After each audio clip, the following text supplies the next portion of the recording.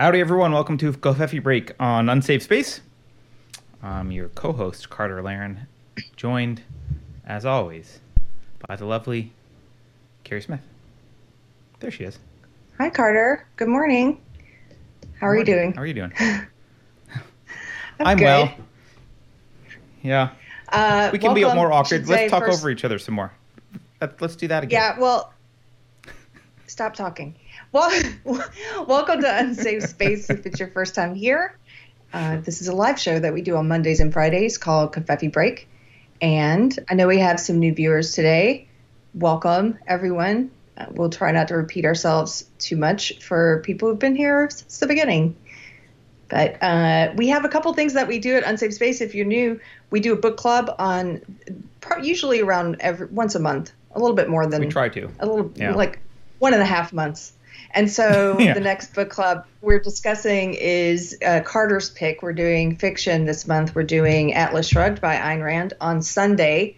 And that's going to be a live discussion at 2 p.m. Texas time. If you want to be a part of it, just email speak@unsafespace.com. And that'll give you a Zoom link so you can get into the video discussion. But if you don't want to be on camera, you can also just be in the live chat. Yep. Carrie, keep talking. Someone says my audio is out of sync. I'm going to try and reset it, so it's going to be all you for about 30 seconds. Well, the other thing you can do, if you like, you can go to our website, unsafespace.com. You can watch our previous book club discussions.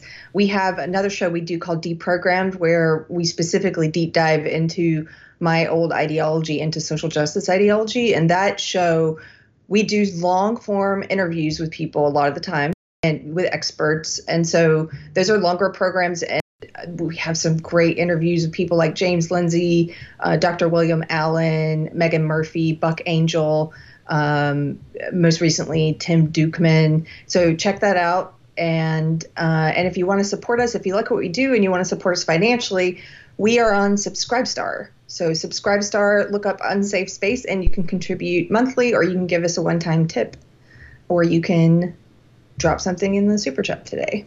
Yep. You can always go to unsafespace.com for merch, anything else. And if you are a Bitcoin person and you don't like the fiat currency donations, there's options for you there too. So, and for book club, we do we bounce between fiction and nonfiction basically, right? Almost every month. Yeah, we've been alternating. We've hit some of the dystopian classics, which, hello. Those 1984, really Brave New World, Fahrenheit 451. We've done all those already. I saw a thing. It was a Venn diagram, and it said like 1984, Brave New World, Fahrenheit 451, Animal Farm, and then you are right here in the center. That's what's going on. So yeah, we've hit those, and then we've also mixed in some stuff like The Madness of Crowds by Douglas Murray, and my favorite, Jonathan Haidt. We did The Coddling of the American Mind.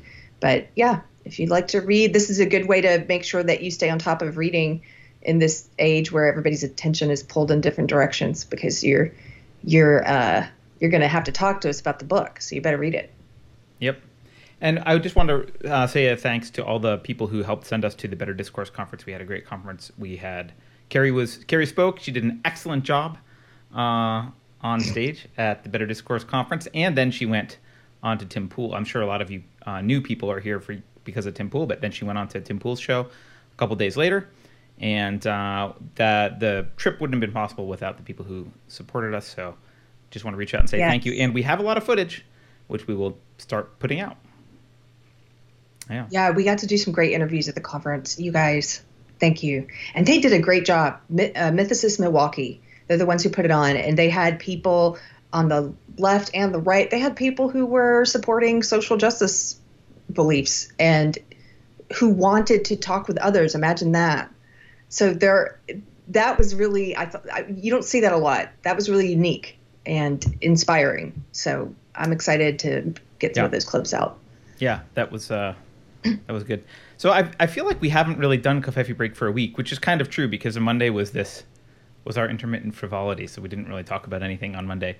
But a lot has happened. I mean, we've had an entire DNC convention. We've had, I don't know, just a lot of random news happen. Carrie, is there anything that you really want to hit before, as we start? What do you want to start with? Well,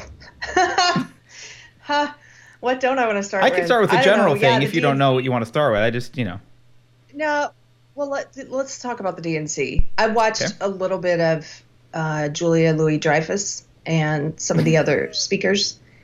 That was painful. It was painful. It felt like public access television. It felt like one of the sketches, actually, Tim Pool talked about this one, the one with, what's his name I think he's the guy from Kinky Boots. That one. Yeah. It was the Dusty Springfield song. And that just felt like a bad SNL parody of a political motivating song and dance. It was just awful. Yeah, awful. I actually didn't believe it because I didn't watch the whole thing, Carrie. When I saw that, I thought it wasn't true. I just assumed someone on the right was parodying what was happening with the DNC, and I was like, "Oh, that's stupid. I'm not going to watch a dumb parody of the DNC thing." Like, I don't know. Yeah. Their viewership wasn't high. It was down there, like on broadcast networks. It was down from 2016 quite significantly, and obviously online it was abysmal. It was abysmal online, and the broadcast stuff I don't really count anyway because CNN's like in airports and places where you're like forced to watch.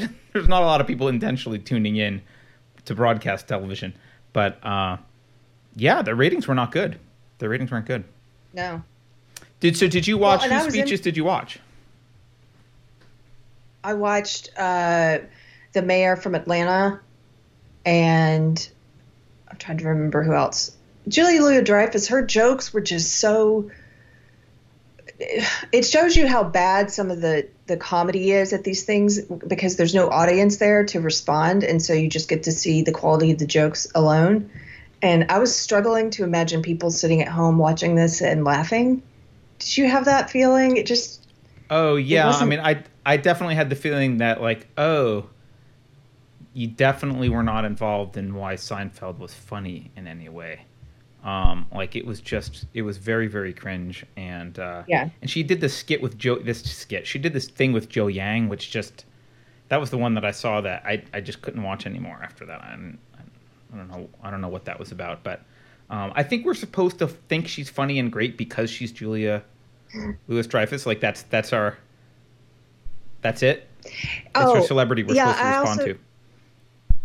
Yeah, and I was watching it with a different frame of mind than in the past. I was trying to imagine myself back when I was fully in the cult, right? Did I enjoy these kind of things? I mean, I know they were different back then. There was an audience. It wasn't this canned, weird studio-only setting. But everything was it was just such pandering. It was so fake. You know, even the Dixie Chicks singing the national anthem, I just started laughing. I'm like, of course they got the chicks. Why are they using that demeaning sexist term still, Carter? They got rid of Dixie. I don't know, but I'm offended. Yeah. Maybe if they replaced all the band members with trans women, then chicks would be an appropriate name, right? Then they would they'd be woke.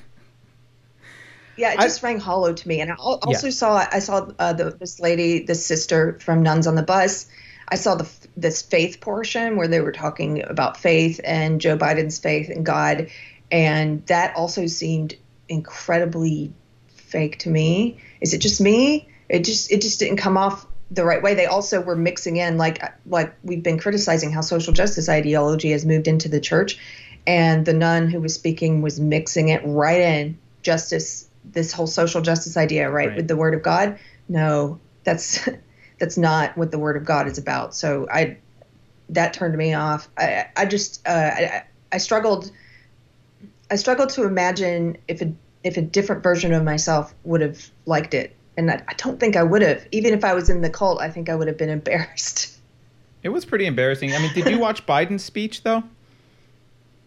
No. I didn't watch that yet. I heard he did a good job.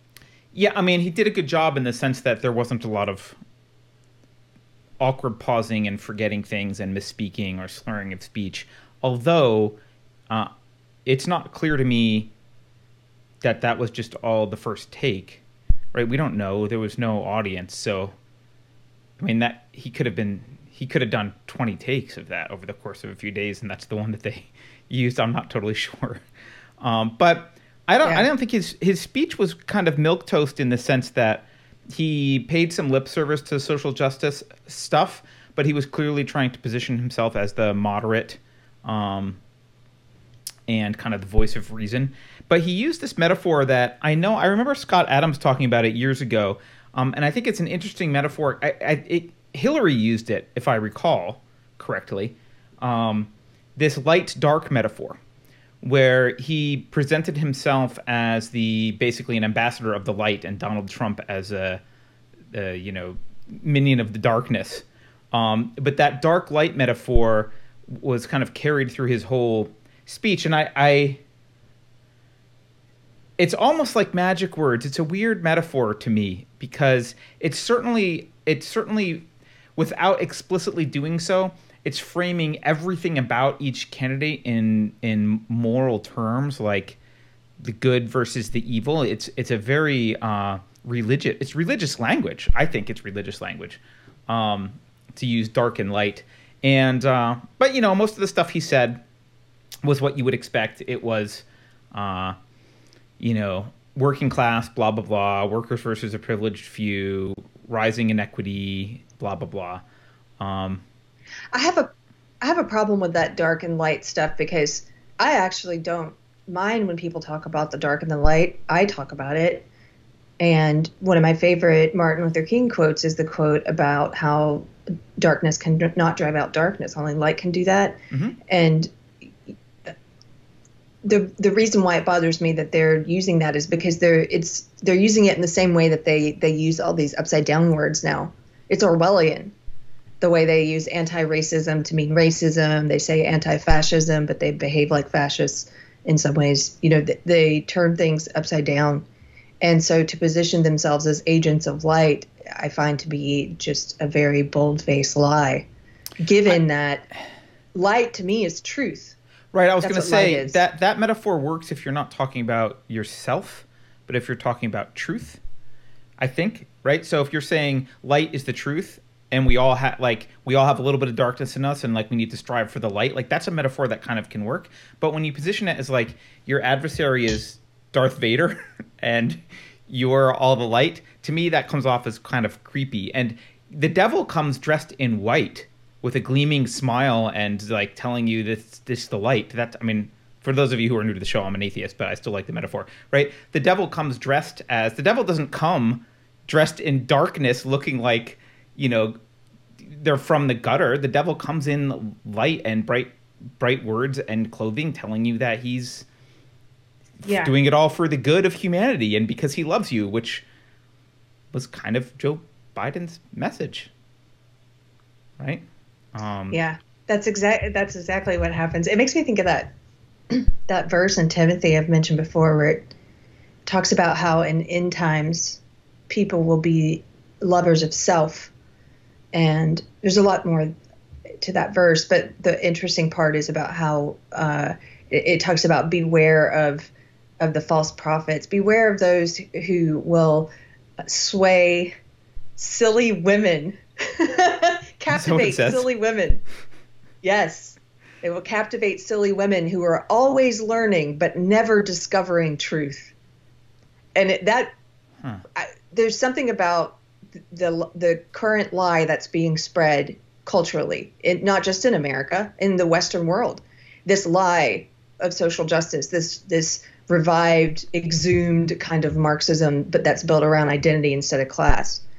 There's something about that lie that women seem to be, on average, not all women, of course, but on average, women seem to be more susceptible to this lie. And so that verse about captivating silly women who are always learning but never arriving at truth. Look at all these women in the SJW groups I'm in who are constantly talking about their cult book list. Have you read the Ibram X. Kendi book yet? Have you read the White Fragility? But it's all this indoctrination, but they're not actually arriving at any truth. Well, there is a tendency go ahead. No, that verse just kind of gave me chills when I saw it. Yeah. There is a tendency, like Michelle Obama talked about, because I watched her speech as well. She talked a lot about empathy, And there's definitely an attempt to position the Democrats to position themselves as the only ones who have. I mean, this has been going on forever, right? But the Democrats are always positioning themselves as the only ones who have the moral feelings, right? Like, oh, we have the empathy, other people don't have.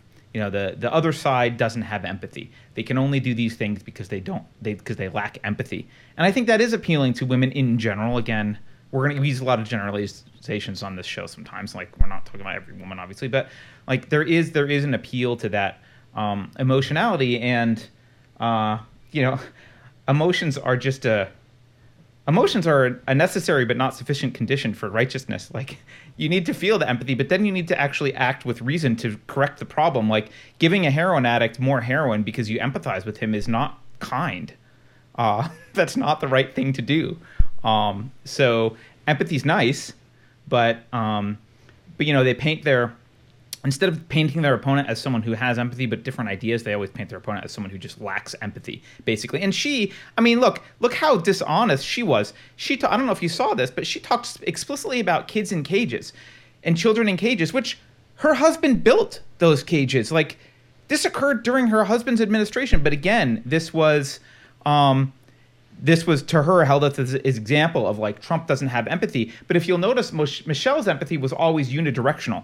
It was like, she brought up wearing a mask, right? You wear a mask because you have empathy, but don't have any empathy for anyone who's suffering the negative effects of the lockdown. Like, don't ask that. Black Lives Matter because empathy, but don't have empathy for the people, losing their jobs at the hands of cancel culture, or businesses that are getting destroyed, or people that are literally getting beat up in the street. Like, we don't have empathy for those people. It's a unidirectional empathy, and it's a convenient empathy. It's empathy only when it serves their political purpose. And but they wear it like they're these like this badge of honor, like they're the ambassadors of empathy on Earth. Yeah, it's disgusting, actually. Yeah, it's a lie. It's not truth. It's not light. No. None of that is truth or light. None of it's light. I don't know. So the one thing I heard that Biden did a pretty good job, and I haven't seen it. I'm just saying the general attitude I heard, and not just from people on the left. I heard this from people on the right. And I guess that meant that he didn't stumble and come off as cognitively impaired as he has been. But they also said that he spoke several of the lies that have become part of the narrative. They said that he stood there and bold-faced lied and said the lie about how Trump said that Nazis are very good people, which he did not say. Yes, he used a very fine people lie. Mm-hmm. I can't believe that a presidential candidate from a major party is pushing that lie on a national stage so openly. Well, you're not cynical enough yet, but I'll get you there. Okay. Yeah, no, he did. He absolutely used that lie. He lied several times, but he used that one. Did you see what Van Jones said about Biden, which I think is quite revealing? No. Van Jones declared Biden's speech a success, but he betrayed his standards during his declaration of Biden's success by saying, basically, he would have counted as a success. Like, he expected Biden to stumble over his words and slur his speech. And basically, like, the fact that Biden didn't come off as senile was the standard by which Van Jones was judging his speech. And he did a great job because I was worried he would do blah, blah, blah. It's like, okay. That's such a low bar. Yes. Yeah. Yeah. Yeah. So, by the way, the other lie... there's a couple lies that I noticed, or a couple things that bothered me. One of them was the very fine people lie, which, we've talked about before and we don't have to. Another thing, which wasn't really a lie but really bothered me, is he made military threats in a way that, like, so I've not been a Democrat basically ever. I haven't been a Republican basically ever, right? Maybe in college, like 25 years ago. But both parties are pretty pro-war, but at least the Democrats used to pretend that they wanted peace in some way. Like Obama, when Obama ran for office, he talked about pulling out of the Middle East, and like that was a point in Obama's favor. Like, oh, we need to end these wars. Now, of course, he got in and didn't do anything, and the left didn't notice that he didn't do anything, and just continued with drone strike Tuesdays, and we just went on our merry way. But Biden was like, he talked about how he was going to be more militarily tough. It was weird because he brought up that his son served in combat, but then in the next sentence, he, instead of saying what I would expect, which is like, hey, let's stop sending our men and women to war in foreign places that we can't pronounce and no one can point to on a map, that like we're just causing problems. Let's just bring people home and stop bombing innocent people and, fighting endless wars just to satisfy Lockheed Martin. Instead of like having that kind of typical speech that I would at least hope that someone on the left still believes, maybe Jimmy Dore would have that kind of a speech, right? Instead, he was like, I'm going to be tougher on these people. I'm not going to let them get away with this and that, and I'm going to be tough. And it was like, all right, so a vote for you is a vote for military might? What are you presenting? Like, what's your platform? Military might, radical social justice ideology, like, what's the selling point? That you're not Orange Man?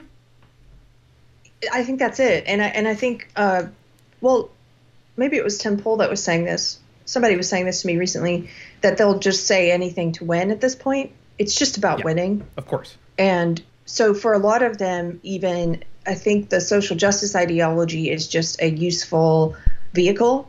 They're not true believers. Some of the people in the Democratic Party. There are some true believers who are Democratic leaders, but there are others who are just using it because it's a useful vehicle, and they don't care that it's an evil vehicle, and they don't care what the ends will be, and they don't care that it's about destruction. It's just, this is what they think can help them win, and I think they're wrong. I think they're wrong morally and ethically for speaking the words of an evil belief system, and I think they're wrong pragmatically because I don't think they're going to win with this. I hope not. Yep. I hope we're not in a place where we're voting for people who speak that ideology for whatever reason. No, and this is what I've said before to you, and I know people have heard this before, but my concern with Biden, among others, is in any position, either at a company or politically, we're in an age in which if you're not explicitly fighting social justice ideology, you will succumb to it. Like, you will be its puppet. And he's clearly signaled that he's going to be the puppet of social justice ideology. That's just it's not even a question. Remember, all politicians are puppets, but some puppets have bigger puppet holes than others. Oh, you have to say that again? That's disturbing to think about, Carrie. It's not sexual. People are trying to make it sexual. I just mean as a puppet, the puppets the ones like from the churches where they put their hand. He's got a lot of hands. More strings, use a different metaphor. More puppet holes. I don't want to think about more. Sorry. It's true. He has a very large puppet hole. Oh my God. I feel like maybe he's the guy, what was it, in Men in Black, who was like someone's walking around in a Joe Biden suit. It's like it's a SJW alien walking around in a Joe Biden suit. But so, okay, I want to just bring up one thing that he said, because I keep hearing this from the mainstream media, and he repeated it, and it's a COVID thing, so I know YouTube will demonetize us for bringing this up. But look, he said that America, by the way, they're blaming Trump for everything, obviously, right? So blaming Trump for COVID. By far, we have the worst performance of any nation on earth. These are his words. By far, worst performance of any nation on earth. And then he cites Canada, Europe, which I guess he means all the nations of Europe, Japan, or, quote, almost anywhere else in the world. I can't believe I have to do this, but I'm going to do it. Okay. Here we go, Carrie. Let's pull this up. Here's the death rate. By the way, we have more population than countries like Italy, so we should have more death count. But let's just take a look. Coronavirus death rate in countries with confirmed deaths and over 1,000 reported cases as of August 21st. So what did he cite? Canada. Where's Canada? Let's see. Yemen, Italy, UK, France, Belgium, Hungary, Mexico, Netherlands, Spain. Canada. There it is. 7.24 death rate. Wait. Where's the U.S.? Scroll. This is organized by death rate. Scroll. Oh, here we are. Between Colombia and Malawi. So we have a death rate of 3.14. And what are the countries he cited? Canada. Okay, Canada's here, way at the top, so much better than Canada. We're doing much better than blackface Justin Trudeau. Japan. Japan, I think, is doing better than us. I don't see Japan on here, so I assume they're below us. So, okay, Japan's beaten us. And Europe. So let's just take a look. Are any European countries ahead of us? Maybe with similar cultures? Let's look. Italy, United Kingdom, France, Belgium, Hungary, Netherlands, Spain, Sweden, Ireland. I think it's fair to say the dear ex-vice president gets a few Pinocchios on this, and I am tired of people saying, first of all, I'm tired of them blaming Trump. I'm not a huge Trump fan, but I'm tired of them blaming Trump. It's like they spent the last 3 years scaring everyone that he would be a dictator. Then when the virus comes, he closes the borders, which they criticized, by the way. Yes, he said things that weren't true, like it'll be over soon. He's trying to give us hope and whatever. He didn't know. He does say stupid things. I'm not defending the guy. But he closed the borders pretty quickly, which they were against. And they told people to go out to Chinese New Year festivals, ignore all this crap. He did not act like a dictator. He didn't use federal power to implement any lockdown measures. He left it up to the states. He left it up to local governments, and they have acted accordingly. So I don't know how you blame Trump for the coronavirus and simultaneously say that it's the worst performance of any nation on earth. It's just a bold-faced lie. And then he went on to say, 1 in 6 small businesses are closed. More mom and pops are going to close. Whose fault is that? The economy was doing pretty well. I don't agree with all of Trump's economic decisions. So please, I don't want to have to defend Donald Trump. I'm not trying to defend everything he does, but the economy was doing okay. Those businesses are closed because of your stupid mask crap, because of Michelle Obama's argument that empathy means you wear a mask and all the businesses are always closed. That's why the economy is suffering. And he acts like, I'll get in and fix the economy and fix COVID. Like, what are you talking about? It was your idea. Like, your ideology is what shut down the economy in the first place. What are you talking about? Yeah. Their belief system, they've pushed this. It's unfortunately become a partisan thing now where somehow the media and they've tried to paint it as if you don't agree with the lockdown, you're on the right, and if you do agree with the lockdown, you're on the left, which is ridiculous. But I guess it had to happen that way because I think the lockdown's authoritarian, and the left has become very authoritarian. So absolutely, and you know, yeah, go ahead. But you know what? Well, I was going to say something. I think there's a lot of people on the left who are also frustrated with the lockdown, but because it's become a partisan thing and they're such puppets and they're so reactionary and they can't agree with anything Trump does, or they can't be seen to, no matter what he does, he honors Susan B. Anthony. They go against it and they start trashing Susan B. Anthony. Right. They can't ever give him anything. And so I think there's a lot of people on the left who are also frustrated with the lockdowns, but they psychologically have blocked themselves from expressing that or admitting that to themselves. And so they are venting that Absolutely. Anger and that frustration through these ridiculous BLM protests and riots. Yeah, you're 100% correct. They're channeling it.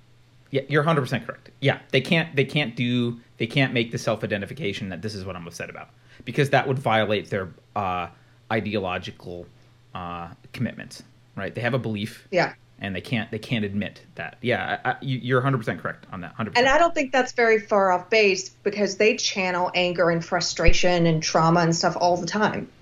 Most of the people who are out there, yeah, that's what it's about. Most of the people who are out in the streets who are beholden to social justice ideology, no matter if it's under, I talk about, like, social justice ideology is like an umbrella, and underneath it you have BLM and feminism and LGBT and the trans lobby and fat positive movement and mental health justice movement. You have all these different doors that you can take to get into it.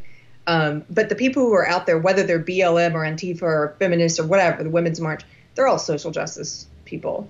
Yeah. And most of them, I think, this is just a suspicion of mine, I think a lot of them are channeling childhood trauma or frustrations they're putting it into their belief system. It's easier than working on themselves to pick up a sign or a megaphone and go out in the streets and yell at people. Did you see the videos from Portland from last night and this morning? They're in neighborhoods now. Earlier ones. Oh yeah, where they were standing in front of people's houses and yelling with They're marching through a neighborhood with tiki torches. It's not tiki torches. It was like lights, but I'm going to say it looked like tiki torches to me from far away. All these lights, they're marching through neighborhoods. They've got one girl in the back of a truck with a megaphone, and they're all chanting, "Wake up, you MFers, wake up, wake up." Right. Like with a megaphone, the crowd is chanting this while people are sleeping in a residential neighborhood. Mm-hmm. I mean, we've talked about this before, Carrie. Social justice is less of an ideology and more of a psychological dysfunction. And it explicitly, the attractiveness to it, the psychological attractiveness to it is it tells you explicitly, you do not have to do introspection. Your problems are not internal. Nothing about your internal state is responsible for any misery you share. It's all external. Fix the world. Don't make your bed. That's the psychological attraction of social justice. So it's not surprising. Yeah. Can I, sorry, I just want to, it has to do with money. I know you don't like money, but I'll be quick because Biden brought up the economy stuff. Okay. And I don't think I've said this explicitly before, although I've alluded to it. We are undergoing the largest transfer of wealth possibly that we've ever seen in history. We are undergoing an enormous transfer of wealth. And no one's talking about it. The Republicans don't care because they're afraid to ever criticize business. Because they think somehow that like business is freedom. I don't know. But they think their role is to just not criticize business. And Democrats don't care because actually I don't know why Democrats just never cared. I don't know. So they love wealth transfer. But I just want to be clear. The stock market. So if you look at, I'm going to show you something. And you just have to look a little bit under the hood here. And I'm not being a financial advisor here. I'm just going to talk about something really quickly. Okay. The NASDAQ is up on the year. So the way that this works on Yahoo Finances, this will be green if it's up on the year. And you can see it kind of dipped for COVID and then started going up. So how is the NASDAQ up for the year? What the hell? Does that make any sense to you? How can we be up? How can our stocks be up since the beginning of the year? It kind of makes no sense. Well, it turns out, if you look deeply, and this doesn't hold for every company, but this general trend holds. Amazon's up. Okay, that makes sense. Amazon's very up. Google's up. Okay, that makes sense. Facebook's up. That makes sense. You have, and I could go on and on with tech companies. You've got a few big tech companies doing well, propping up the market. People are taking their money that they're afraid they're going to lose elsewhere because they see the writing on the wall and they're throwing it into companies like Amazon because they know we're stuck in lockdown and there's consolidation happening and like these big tech companies are going to survive. But all these guys skew the average. They skew the average upwards. What's happening if you look under the covers? Hertz is down. They just declared bankruptcy, of course, because they're related to travel. All the car companies like that, down. Obviously, all the airlines, Delta, all the other ones, down. All the hotels, down. Now, by the way, those industries are much more fragmented. So there's a lot of different companies that are affected by that industry than there are, for example, there's not many Googles, right? There's not many Apples. There's not many Amazons. But there's a lot of different hotel companies, a lot of different airlines. Yum Brands, which is they own like Pizza Hut and that kind of stuff, down. Cheesecake Factory, just an example. Restaurants, obviously, down. Another restaurant chain, Bloomin' Brands, I think they own like Outback Steakhouse, down. Okay, construction, Caterpillar, down. Honeywell, down. GM, obviously, down. Real estate, this isn't true for all REITs, but if you look at real estate, Equity Residential, down. Simon Property Group, down. So what you're seeing here is not an economy that is, even if it was just even, you got to look beneath it. It's not that nothing's changing. It's not that we're slightly up on the year. It's that a lot of people in this category have been absolutely destroyed, and their wealth has transferred to a few big tech companies at the top. That's what's happening right now. And it is scary as hell. It is scary as hell because I don't think, I know that there are people who are saying, oh, the economy will get back to normal, blah, blah, blah. No, it will not. No, it will not. We have all those mom and pop businesses, all these restaurants, all those fragmented industries with other stuff going on. They are not coming back anytime soon. Yeah, you can look at the stock market and say things aren't that bad, but that's a very naive view. Look underneath the hood. The stock market is it's hiding the fact that there's just a huge wealth transfer. And every time Congress writes a check to support someone else, whenever they say we're going to have a relief package for whatever, that is a regressive tax. It expands the money supply, it devalues the currency, and the lowest among us, the people that have the least amount of money, are hit the hardest by that. It just takes time, and they don't see it right away. And, what really burns me is that Biden stands up and talks about how much he cares about the, quote, working class, which is a phrase I hate anyway, but whatever. He cares about the working class. He acts like big businesses aren't paying their fair share, and he blames business when all of this stuff is caused by government intervention. This is all government intervention in the economy. It's the government that's shutting these businesses down. It's the government that's responsible for the COVID lockdown. It's the government that's throwing cash off to do all this stuff. It's the government that's in bed with big banks. And they are creating a problem, and they're turning around and blaming what? They're blaming people not paying their, quote, fair share. It's really, this is a huge step towards, I know we say Marxism a lot, but it's a huge step towards a more socialized economic system, and it's scary. That's my rant. What is their vision for the future? I mean, as you pointed out, he says, I'm going to cure COVID and I'm going to cure the economy. But did he give any details? Yeah, no, he doesn't. He never get into details. And I know this sounds horribly trite and cynical, but I don't think these people have a positive vision of the future. I think that's why it's very hard for them to spin compelling visions in a believable way. They know they have to talk about, the future and blah, blah, blah in positive light because people want to hear that. But at the end of the day, I think their goal is to just milk a little more out of your pocketbook long enough that they can remain in power. Like they're not trying to keep the patient alive. They are parasites that want to keep it alive just long enough that they get their blood. That's what they want. They want to be in charge of it while it dies.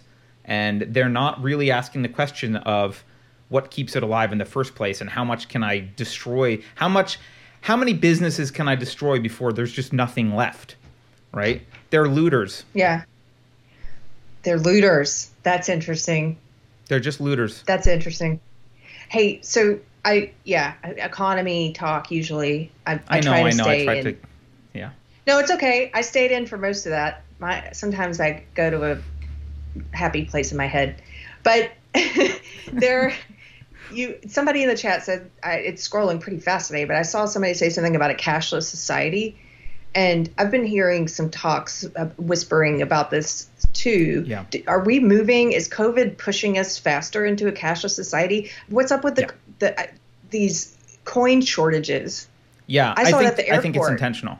Yeah, they want a cashless society because agorism and any sort of black market economies function on cash, right? Cash is the way to avoid, like, you have a babysitter come over to your house and you pay that babysitter under the table. The IRS doesn't get a piece of that, right? The babysitter's not going out and like filing a tax return saying I got $50 for watching your kids for the evening. No one's doing that. So cash is extremely dangerous to people who keep in mind these people. Their entire existence is predicated on the idea that you work for them, you're part of the tax farm, and their job is to monitor everything you do and distribute resources accordingly. And to the extent you can move outside of that system, this is why they hated Bitcoin, because Bitcoin was viewed at first as a way to move large amounts of money, right? Because cash is hard, you can't walk around with a briefcases full of cash, right? Bitcoin was theoretically a way to move large amounts of money without their interference. It turns out actually that doesn't happen. You have to vector through other privacy currencies and that kind of stuff because Bitcoin's quite traceable. But that was their concern with Bitcoin, and I think they're intentionally moving to a cashless society. It's another side effect for the statists of COVID that they like. We go to stores now and they ask you to use your Apple Pay. They say there's a change shortage. They give you the evil eye. I always pay with cash. They give you an evil eye if you try and pay with cash. Someone gave me the evil eye at the airport. Yeah. So if they are trying to move us to a cashless society, why haven't they embraced Bitcoin? I don't think they like the idea behind Bitcoin, but I think they have embraced Bitcoin at this point. They didn't embrace it while it wasn't regulated. As soon as the regulators got their hands around the neck of Bitcoin, now they're fine with Bitcoin. Now they're fine with it because you can't move in and out of fiat currency, and you can't move between fiat and Bitcoin without them knowing. And they can trace everything. So now they're happy. They're not opposed to Bitcoin at all anymore. What they're opposed to is like Monero or privacy currencies that like obscure the paper trail. That they don't like. They're opposed to gold. They're opposed to actual, physical money. Someone in chat said bullets are the next currency. They're opposed to bullets too.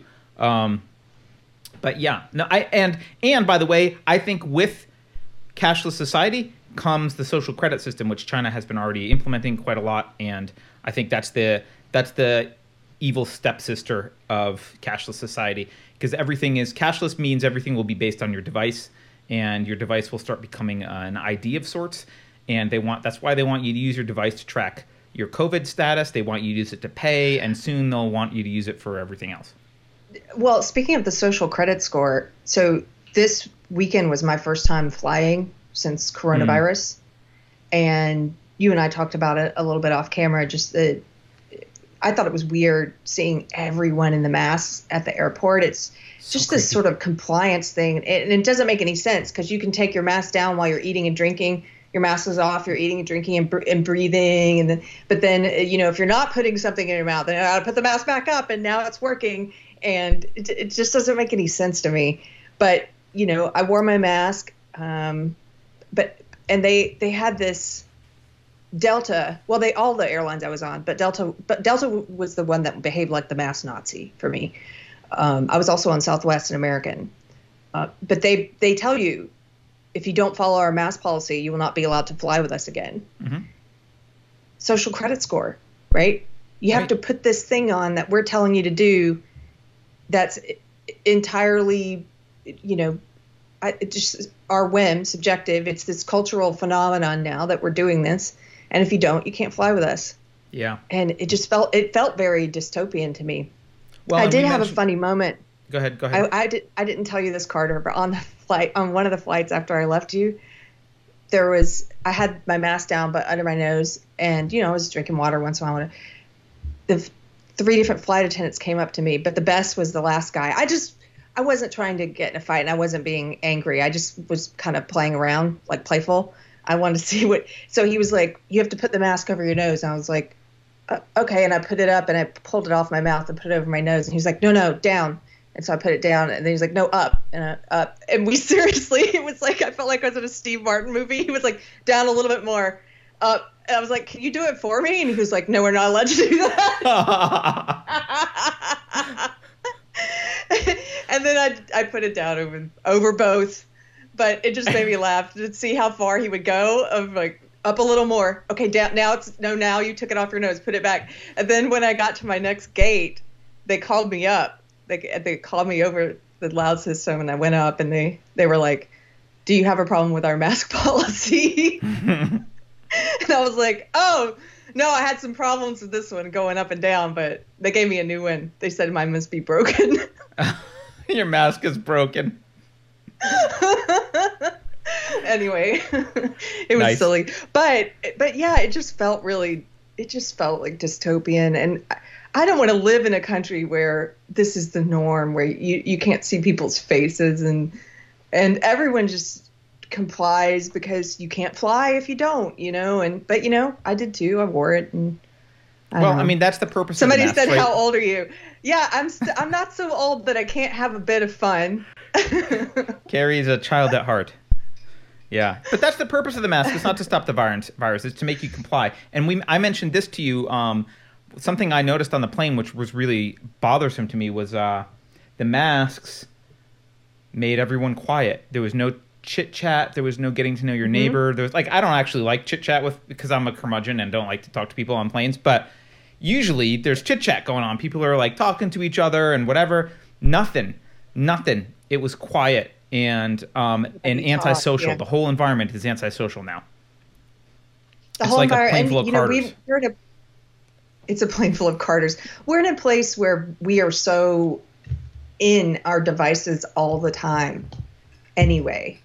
But this just made that worse. People are just in their device. Their attention, their consciousness, everything is in this device, and nobody's interacting with other humans that are sitting right beside them. Do you know Becky Steyer, who's helped us with some design? She sent me this image. Can you see it? Yeah. This is a mask box. 50 masks. It says, "Warning. This product is an ear loop mask. This product is not a respirator and will not provide any protection against COVID-19 or other viruses or contaminants." So, yeah, thanks. Thanks for that. But you have to wear it. I can't see it. But you have to wear it. I don't know, Carrie. I had Should we do super chats before we get super far behind? Yeah.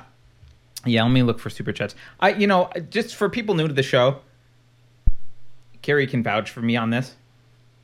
We locked down personally well before anyone else did. By the time people were talking about locking down for coronavirus, my family and I had been sheltered in place for weeks, not leaving the house, literally at all. We had food supply, we had everything. And the reason for that is we had information from China, and it was unclear how dangerous this was going to be. And now I have people coming up to me that were my friends saying, well, how come you're not still, wearing the masks and doing the thing? It's because we know more now. Because there's information now. It turns out it wasn't the boogeyman that we thought it was. And the thing that should give everyone pause, no matter what you think about coronavirus, is the fact that you can't have a conversation. The fact that doctors, if they have a press conference that questions the narrative, it's yanked down from YouTube and Facebook immediately. If anyone questions the narrative, it is immediately shut down as heresy. That should scare you way more than some stupid virus. That is scary. And that makes everyone not question. I don't know what to think about the coronavirus because I don't trust a damn thing that's being said. And I don't trust it because they're censoring everything. Yeah. It's interesting because the people like you who were warning about coronavirus way before the legacy media was, way before the Democratic politicians were, back when the legacy media and Dr. Fauci and the other, Pelosi, de Blasio, back when all of them were saying there's nothing to worry about. Go to parades, guys. Go out and see a movie, de Blasio tweeted. There's nothing to worry about. You guys were worried about it early. Several of the people I followed who were worried about it early did what you did and took precautions early, locked down early, stockpiled early. But you guys, the ones who were ahead of the curve, you're still ahead of the curve. You're the ones who are now telling, I'm listening. It's not just you. Other people who knew about this early were also the first ones to start saying, wait a minute, this lockdown has gone too far. Right. And we flattened the curve. Why aren't we allowed to hear all scientific opinions? Why are they pretending like there's a consensus in the scientific community when there's not, and blocking any doctor who has a different opinion? You don't have to agree with those doctors who are being censored, but you should be angry that you're not even allowed to listen to them. And the fact that they're being censored tells you something. For you. Right. Yeah, the fact they're being censored tells you something. Yeah. All right, sorry. We'll do super chats, Carrie. I know. We let too many go by. Daniel Harp. Question. Should we not donate through YouTube? Doesn't our super chatting tell YouTube we're putting our money where our mouth is? After all, money talks, BS walks. Yeah, you can donate through YouTube. Some people don't like it because YouTube takes a cut. That's all. They take a bigger cut than Yeah. Subscribestar. Yeah, wherever you want to donate. YouTube does take a bigger cut than Subscribestar does, but thank you for the super chat, Daniel. Yeah, thank you. Richard Petz. Thank you, Richard. Richard says, hi, guys. Great to see you back. Carter, like your latest sign, why? Oh, they like the latest sign, why, yeah. Why is it why? Yeah. Because if everyone started asking the question why and how do I know, we would not be in this situation. The only reason that they can control you, the only reason that that Biden can get away with saying what he can get away with, or Trump even, or anyone, the only reason is that people abdicate their responsibility to answer those questions for themselves. Why? How do I know? Your responsibility as a human being is to think and answer those questions yourselves. And if you don't have satisfactory answers, keep searching. And what they're telling you is the coronavirus censorship is a great example. Why should I keep my mask on? Because CNN says so. Well, how do they know? How do I know? How do I know I should keep my... If the answer is how you know is because CNN said so, that should not... Like, why did they say so? That's the next question. Go back to why. If you just stop because CNN said so, you're not thinking. You're not thinking anymore. So that's all. It's a call to think. That's why the sign is what it is. Okay. I like it. Do you see the next one from Miles, or do you want me to read it? I can't scroll up that far, so you read All it. right. Miles Kinslow, thank you, Miles. Miles says, hey, guys, it was great meeting you. Worth the trip. Also, Carrie, great job on Tim Pool podcast. Oh, Miles. Hi, Miles. Nice to see you here. It was very nice to meet you, too.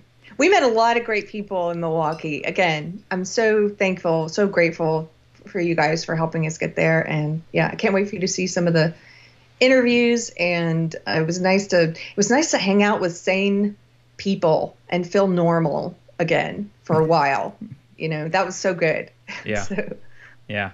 And this was the first time I ever ran into anyone who knew our show. That had never happened to me before. Carrie happens to her all the time. But I was like, oh. I randomly have run into people before. Even when we were at 4,000 subscribers, I randomly ran into someone in a restaurant. I need to leave my house for that to happen, probably. Okay. Blackbeard, thank you, Blackbeard. Blackbeard is, as I've said before, Blackbeard's an OG supporter.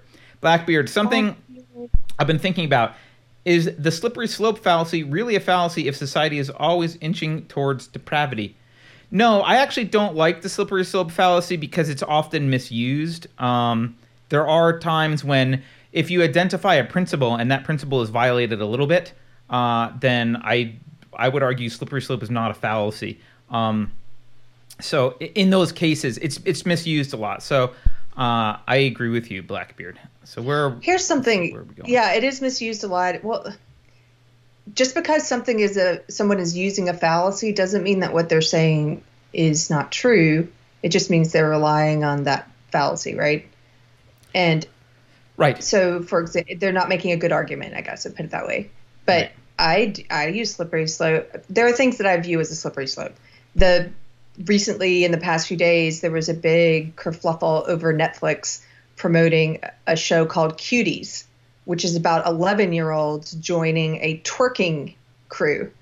And the poster art was so disturbing. Carter, did you see it? It was very sexualized. No, I'm glad I didn't know about this. Yes, Netflix? It was 11-year-old girls. Yeah, 11-year-old girls in these very sexually provocative poses, bent over with their butt in the air.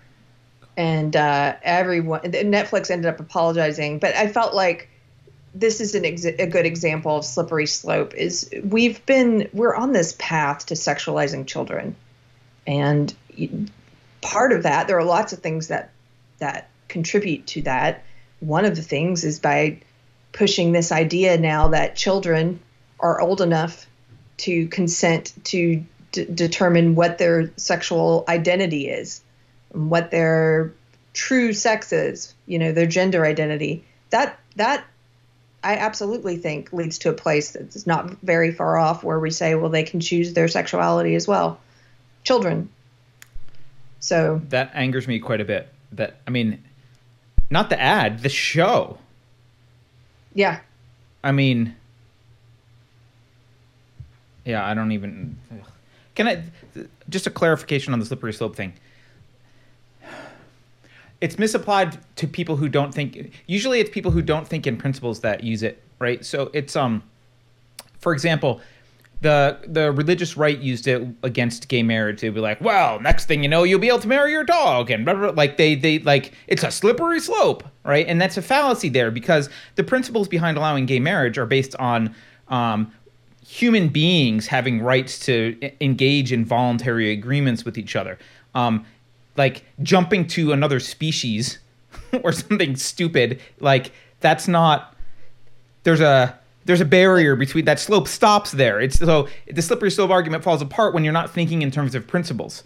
So that's an example of how it's used, and which is why I don't really like it, because it's usually used like that. And there is no slippery slope fallacy if you're identifying principles, right? If you say, well, if you let people get married interracially, that could lead to homosexuals getting married.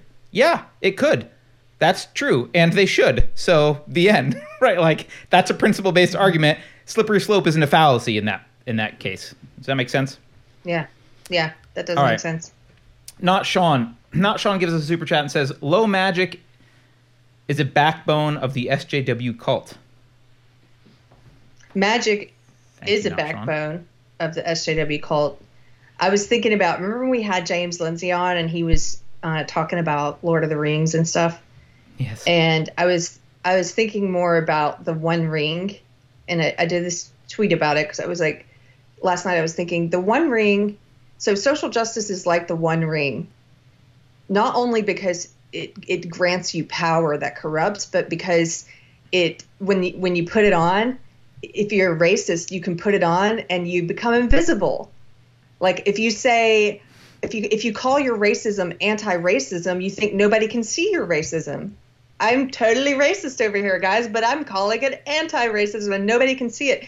And the sad thing is that you're right. A lot of people can't see it. It's like magic.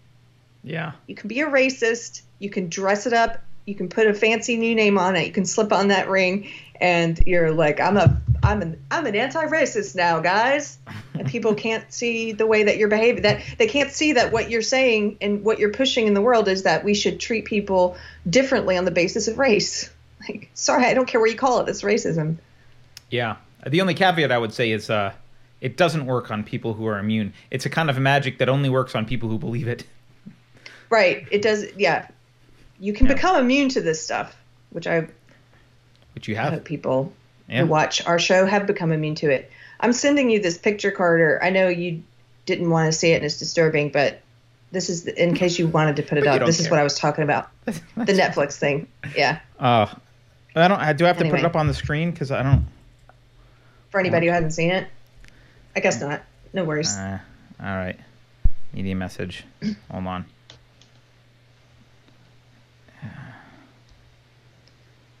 I guess. I mean, I guess we are witnessing the fall of Western civilization, and we have to document it in all of its gruesome detail. But okay, let's see. I don't see how this made it past so many people at Netflix, and nobody had a problem with it. Well, and they probably view it as empowering. Yeah, that's the question you should be asking, right? So there it is. These are 11-year-olds.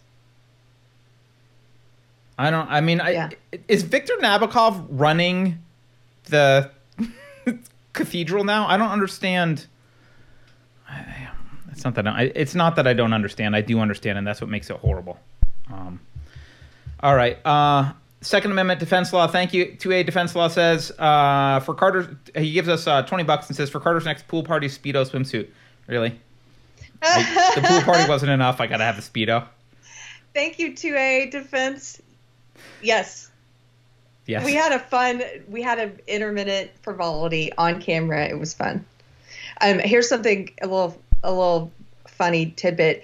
Carter, yesterday we had a meeting, and I think did you schedule intermittent frivolity in your calendar? Yes.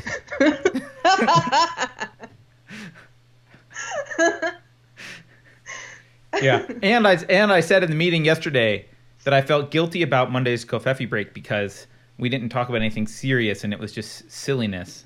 But everyone disagreed with me and said I was completely wrong and it was the right thing to do. So I guess we'll have to do more intermittent frivolity once in a while. Okay, Tomsky999 gives us £5. Thank you, Tomsky, and says, the road to hell is paved with good intentions, so relevant to SJW ideology. Yep. That's where they get their zombies, right? Because the evil people don't have good intentions, but the zombies do, and they believe the lies. Yeah. Yeah, there's a lot of people who are following this now who believe that it's good. They wouldn't be following it if they thought it was evil. Yep.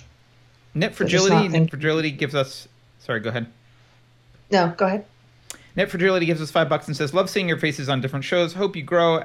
Us knitters will always be in the chat, even as it speeds up. Best knitting podcast ever. Welcome, Yay, Knit Fragility. Thank you. If someone had said I would be co-hosting a knitting podcast years ago, I would have laughed in their face, but here we are. All right, Mr. Biggles. Mr. Biggles, hello. Thank you, Mr. Biggles. He says, so the BLM Morgue, Marxist organization, has entered our sports. I didn't know that. Recently, 8 of our rugby players... Oh, he's talking about South Africa, by the way. Recently, 8 of our rugby players got in CAC for not taking a knee before a rugby game in the UK, but could generate some interesting discussion. There's another half of this one. Let's pull it up. But main message is being learned a lot from these discussions, and I'm gaining the means to examine and understand would be a frustrating situation in a deeper way. So thanks, Carter and Carrie. Thank you, Mr. Biggles. Thank you, Mr. Biggles. Yeah. Well, good for those rugby players for not taking the knee. Yeah. Yeah. All right. Let's see. Sorry, guys. You have to watch me scroll, but there's just so much. Carrie will tap dance while I'm scrolling and sing a song. No? For anyone who's new, we do have a Telegram channel. We have a Telegram account where we post video links, and then we also have a Telegram chat where you can talk with other unsafe space viewers. The chat there moves very fast, but you can find it on Telegram if you want to meet other wrong thinkers, other unpersons, so that you know you're not alone. The chat moves so fast. Yeah, you're not alone, but it does move very fast. And you don't have to read all of it. Whenever you pop in, you can just say hi and catch up with the last few. Evan Ward sends us $10. Thank you, Evan. Says $10 towards COVID demonetization fund. Yeah. Yeah, really. Thank you. I don't know how to demonetize COVID exactly. But. I'm going to tell you my idea. Thank you for that super chat. So there's a list of things that YouTube doesn't want you to talk about that they will demonetize your video. We were thinking we should have a celebratory episode if we hit 50,000 subscribers, and we would call it the Coronavirus QAnon 9/11 Pizzagate Global Warming Special. Yes, I think that hits all of them. But not talk about any of those things. We'll just name it that for fun and see what happens. By the way, for those of you who aren't creators on YouTube and don't know, you have to self-report your wrongthink. So when you upload a video and you click monetization, they ask you to self-report, like, does this video contain things that will offend people? This is like they have a list, and the list is actually kind of vague. So sometimes I'm not sure, like, I don't know, should I say this is a controversial issue or not? Like, I don't know, do we talk about controversial issues? And so, like, there'll be times when we'll be doing it, and we'll get like a green thing that's like, you've been great self-reporting, keep it up. And now we're in a spot where they're like, naughty, shame, you've been a bad job self-reporting. It's kind of like you're your own Stasi. It's really quite disturbing. Tomsky 999. If Trump had closed down states, they would have called him the dictator they all secretly want him to be. Interesting that didn't happen. Exactly right. Yeah, Tomsky. they were pushing him to do that. Mm-hmm. Right. Yeah, they're goading him to be a dictator so they can say, see, we told you he was a dictator. Gentleman gives us $5 and says, I hate how they keep touting jobs as being about dignity and meaningful work, not just a paycheck. But a few months ago, economy concerns were evil. Right. You want to kill grandma if you're worried about getting a paycheck, but now it's about dignity and meaningful work. Thank you, Jen. They're dripping with sincerity, aren't they, Jenilyn? Yeah. All right. Next one.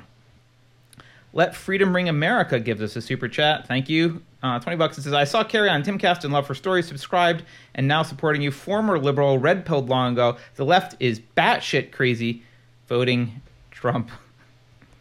Well, welcome. And there are a lot of us.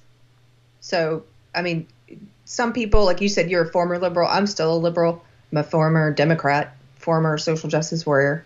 And one thing I've learned in the past 4 years is we have conservatives and liberals, we have so much more in common with one another than we do with extremists on either side. We have so much more in common with one another than we do with leftists, with social justice leftists. They don't believe in free speech. Conservatives and liberals do. They don't believe in the non-aggression principle. They don't believe in an exchange of ideas. They're fundamentalists. And so what I want to see is conservatives have been speaking up against the leftist ideology for much longer than liberals have.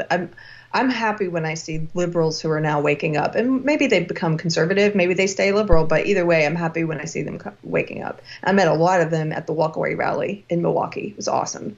Yeah. After the speech. Yeah. My hope is that, I don't know if this is true, but my hope is that both former Republicans and former Democrats, because Trump kind of broke the Republican Party as well, right? And the Democratic Party has kind of broken itself based on its response to Trump. And it turns out the scale we should be using is like authoritarian versus like individualist. Like that's the scale. Yeah. And there's a lot of us towards the individualist end of the scale, some more than others, but it's a continuum. But the authoritarians are both on the radical left and on the radical right. Like they're both the authoritarians, and that's the battle that we need to fight more than against each other about stuff. We can argue about stuff later once we have the freedom of speech clearly ensconced in society and no one's arguing against it. But right now, we've got people holding up signs saying silence is violence and violence and words are violence and crazy authoritarianism. Okay. One of the most interesting. Sorry, before you do that, one of the most interesting alliances that I've seen happening is it's been so cool to watch atheists come together with Christians to push back against this evil belief system. And I think you and other atheists I've heard you voice this before, the idea that we are facing a very large existential threat. We can get back to arguing about whether or not there's a deity later. I would love to argue with you, Carrie, about whether God exists, but that's not the most important thing right now. No, and social justice ideology has converged in both places. It's converged in the new atheism movement, and it's converged in the churches, or it is converging there. And so those friendships that I've seen being forged between atheists and Christians, I think, are so beautiful. It's also bringing gamers and knitters together, guys. It's converged in gaming and knitting. Who'd have thought? Yeah. All right. Tomsky989 gives us £2 and says, just for the Carter rant. Thank you, Tomsky999. Let's see. Thank you, Tomsky. Judge Lott gives us $20 and says, Carter, yesterday I was rocking out to Roll with the Changes by REO Speedwagon, but I was wearing a Metallica Masters of Puppets t-shirt while doing it. Am I still metal? No.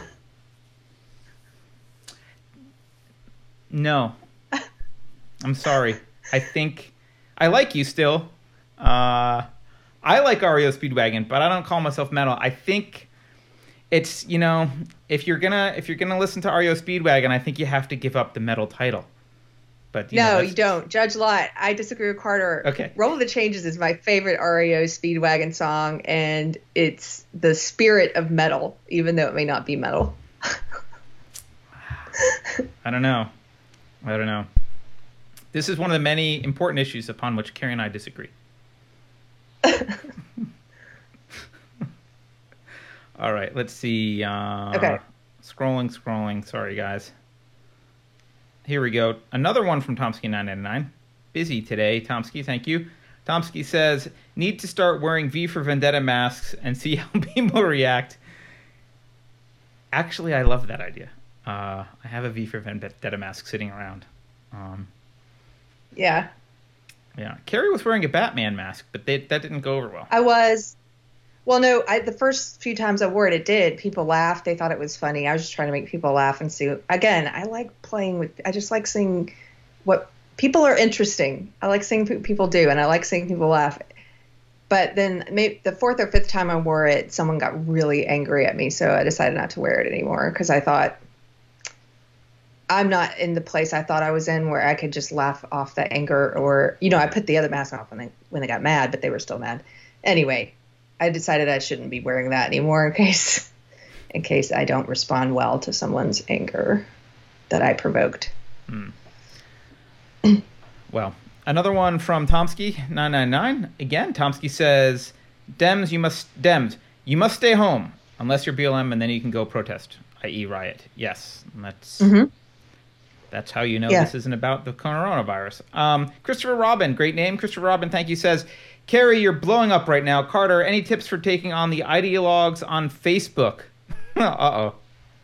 That might be a Carrie question, honestly, because Carrie's the Facebook warrior. I'm the kind of guy who's like, unless I'm arguing in front of an audience so that I can demonstrate the other side's idiocy, I don't actually try and convince the other side directly, usually.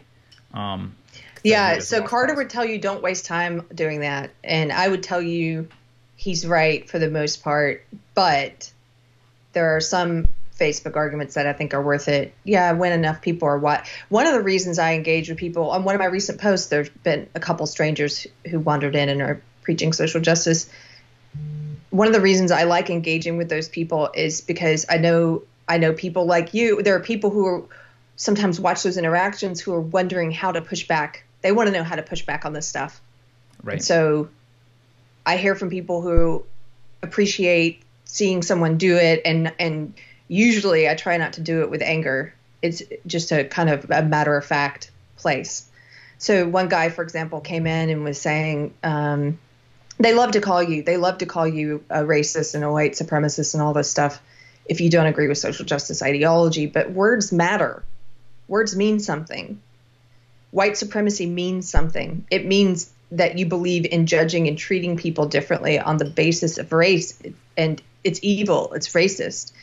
And when you call people that phrase just because they don't agree with your ideology, when you incorrectly call them that phrase, you're not only trying to silence and intimidate people, but you're also belittling what white supremacy means, and you're making it harder to fight it.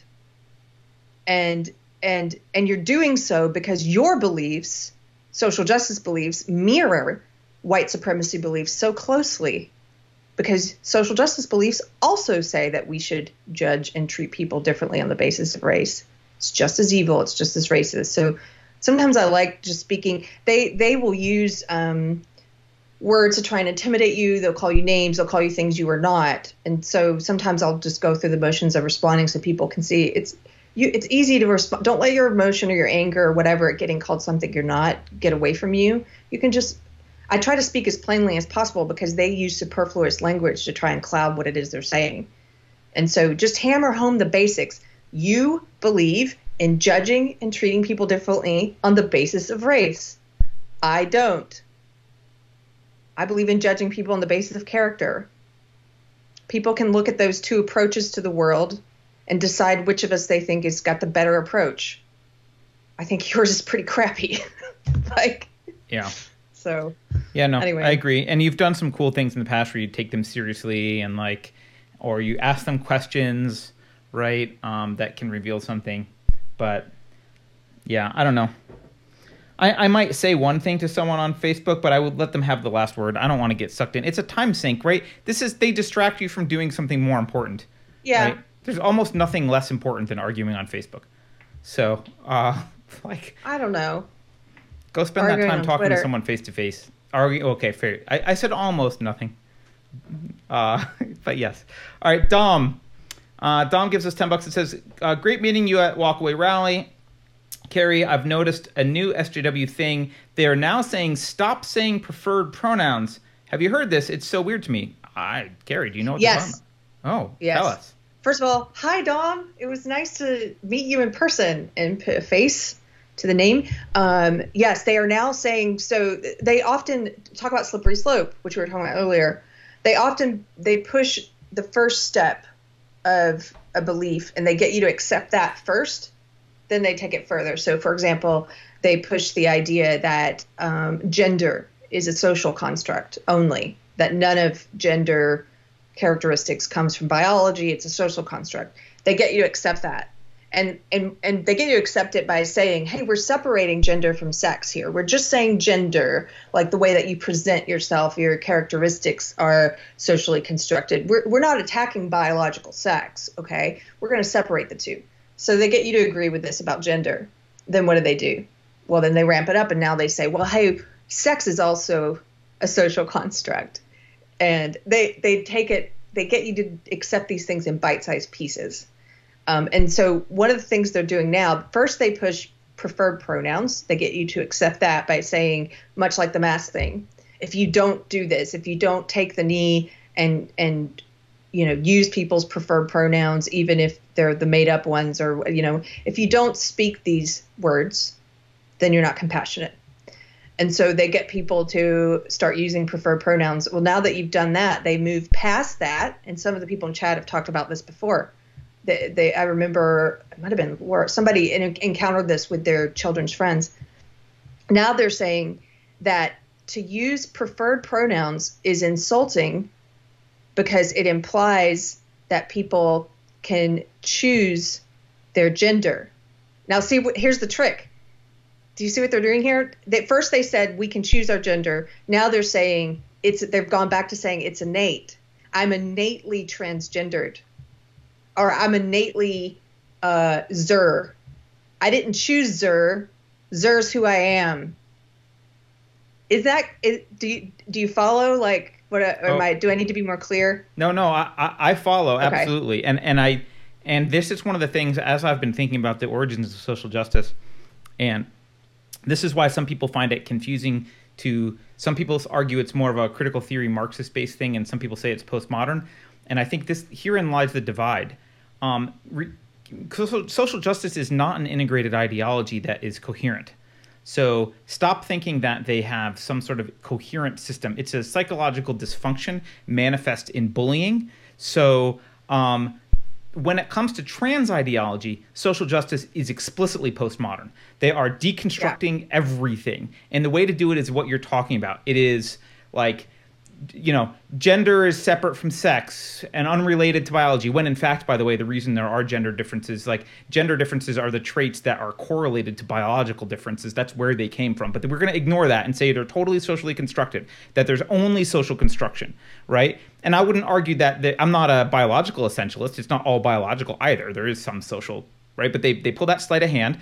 It's all social. There's no biological. But their goal isn't to actually get you to stop there. It's always to deconstruct the entire category. That's their goal. It's to turn it into a nothing. They're nihilists. They want to wipe out the categories completely. So ultimately, their goal is nihilism, and you do that by deception, inveigling, and obfuscation. You do that by, now it's a large empty room as a pronoun. Now, we can choose whatever we want. Now we can't choose. Sex doesn't even exist. Sex is also a social construct. Biology doesn't exist. Like, it's all just dead. But if you apply postmodern theory to race, you will find very explicit pushback against postmodernism. In fact, Kimberly Crenshaw, who, kind of one of the, grandmothers of intersectionality, I guess, explicitly called out postmodernists. Is against postmodernism. She is anti-essentialism. She likes to have categories. This is much more critical theory. This is much more Marxist. She is more of a biological essentialist, saying like, look, there are these categories. You can't just choose your race, right?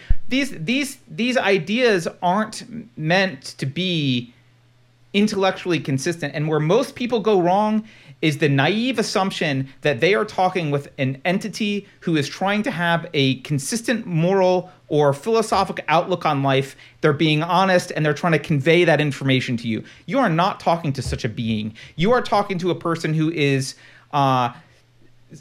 obsessed with their own psychological comfort and will lash out with words as means to get you to do whatever they want you to do, detached from the meaning of those words. They don't care. Words are just implements to get you to do something. They're not correspondence to reality. It doesn't matter if their words correspond to reality. It doesn't matter if they're contradictory. The words are just a tool to get you to fall in line with their political goals. That is all they are. Yeah. They use language to control people. Yes. They're not using language to better express themselves and to create better understanding between people. So when you have a conversation with someone in good faith who's not possessed by ideology, the goal of a good conversation, I've heard Jordan Peterson talk about this, the goal of a good conversation is, a little bit of you should die, he said, meaning that you should be willing to, you're trying to best articulate yourself so the other person can best understand you, and vice versa. You want to be able to understand what they're saying, even if you disagree with them. And that you have to be willing to, in a good conversation, let your arguments either change or die, or maybe make them stronger because as a result of that conversation. They don't use words in the same way. They don't try to make themselves better understood. They use superfluous language, or like that George Orwell quote that I'm pretty fond of lately about how they squirt out ink like a cuttlefish. I love that quote. That's a great quote. They do. They use superfluous language and they try and obfuscate what it is that they're really saying, which is nothing a lot of the time. But they use language as a tool to control you, to get a certain a result from you. So it's for intimidation, not communication. It's for intimidation, not communication. Perfect. Yeah. All right. And so don't let it work. Don't let it work. Don't be intimidated. Sorry, I didn't mean to interrupt you. No. Okay. All right. Let's go ahead. All right, Richard Petz. Thank you, Richard. Richard says, he gives us $5 and says, watching Carter experience intermittent frivolity in the pool got me through the week, LOL. Oh, good. I can't. I forced the intermittent frivolity because, yeah. I wanted to sit there and do a show, and she was like, no, you're getting in the pool. Screw having a show about anything. You're just going to get in the effing floaty, Carter. And I obeyed. There was no time to do it off camera because we had scheduled an interview. We had already done an interview that morning. We had a small window of time. We had to do Covfefe and frivolity, so it happened in one. Anyway. It did. Yeah, it was good. All right. Let's see. Next is from Death Sigh. Death Sigh says, can you frame slippery slope to Second Amendment rights? A common argument. I'm not sure which side you mean, but I think maybe the left would argue that it's a slippery slope because why can't you have nukes? Would that be the slippery slope argument? And I would argue that, well, as an anarchist, that may not be an end to that, but let's just argue from a sort of libertarian-esque perspective. You would say, well, the purpose of this is to overthrow the government. I mean, that's the purpose of the Second Amendment, right? It's to be able to fight the government. So the argument will be you have a right to defend yourself from any kind of tyranny, absolutely, and that includes tyranny of your own government. What you don't need is the ability to fight foreign wars, because that's what your government is for. That's the in the kind of libertarian argument, I think, would be that is not the realm. You've given up that obligation and right to the government. You've said, well, if the commies are going to attack us, that's not me that needs to defend it. That's the government. Like, we've given that role to the government. If you're kind of libertarian, like that's the role of the government. So they need whatever tools necessary to defend from the communist government. But you don't need whatever tools are necessary. But you don't need them personally because you don't have to defend personally against the commies. But you do need to be able to defend yourself against tyranny of the government. So I like any arms that would be used in a domestic war, you would argue, like a civil war that would be used to torment the population, you would argue, yes, you should have those because those weapons are something that can be turned internally. I think you would have a pretty hard argument to argue that nukes would be used internally, right? And that you could use nukes in self-defense. That's a hard argument to make. But is that what you're? I hope that's what you're getting at. I'm not totally sure, Carrie, unless you have another idea about what the question was. I lost. You lost me just a little, but that's okay. Oh, I was sorry. with you most of the way. Okay, we'll do the next super chat. Hopefully that was helpful. All right.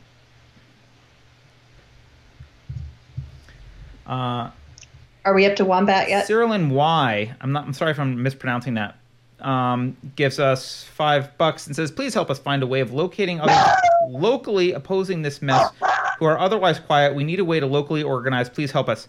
That's actually been on my radar as something to do. If you are interested in stepping up and helping lead that effort, we just don't, like Carrie and I just don't have time. We have a lot of people reaching out. There's a lot of stuff we'd like to do. But if you would like to volunteer to do some stuff like that, please reach out to us at speak@unsafespace.com and we'll try and figure out a way to do that. But absolutely. All right. Richard Petz. Thank you, Richard. Richard says, check out the Hunting Warhead podcast to see just how prevalent child pornography is. Very disturbing. I don't know if I'm going to do that. But thank you for the information, Richard. It's, I'm sure it's prevalent. I mean, I want to get into the Epstein thing, but yeah. Are we up to Wombat? Carrie, you're quiet. Did you screw up your mic? You're really quiet all of a sudden.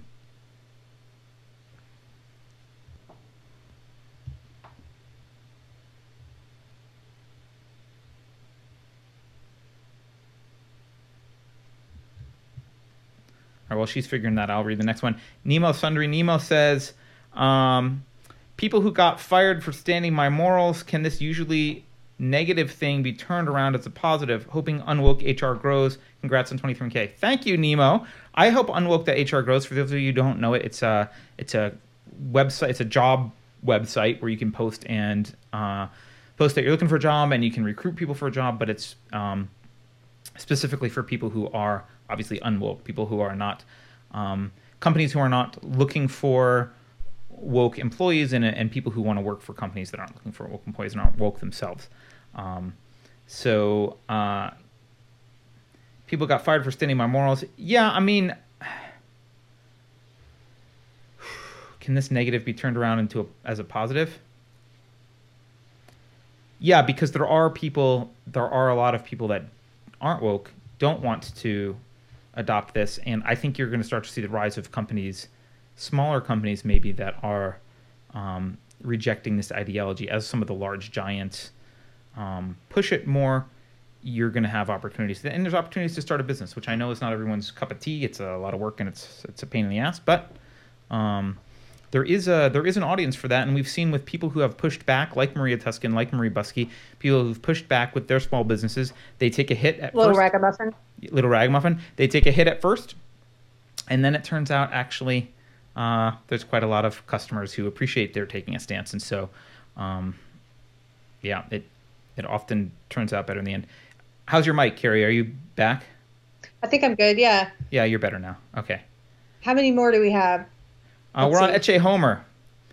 Okay. Eche Homer says, Andrew Doyle, a.k.a. Tatiana McGrath, mentioned the knitting community in his latest podcast with Jay Lindsay and Helen Pluckrose. He would be a great guest for you. Yeah, we should reach out to...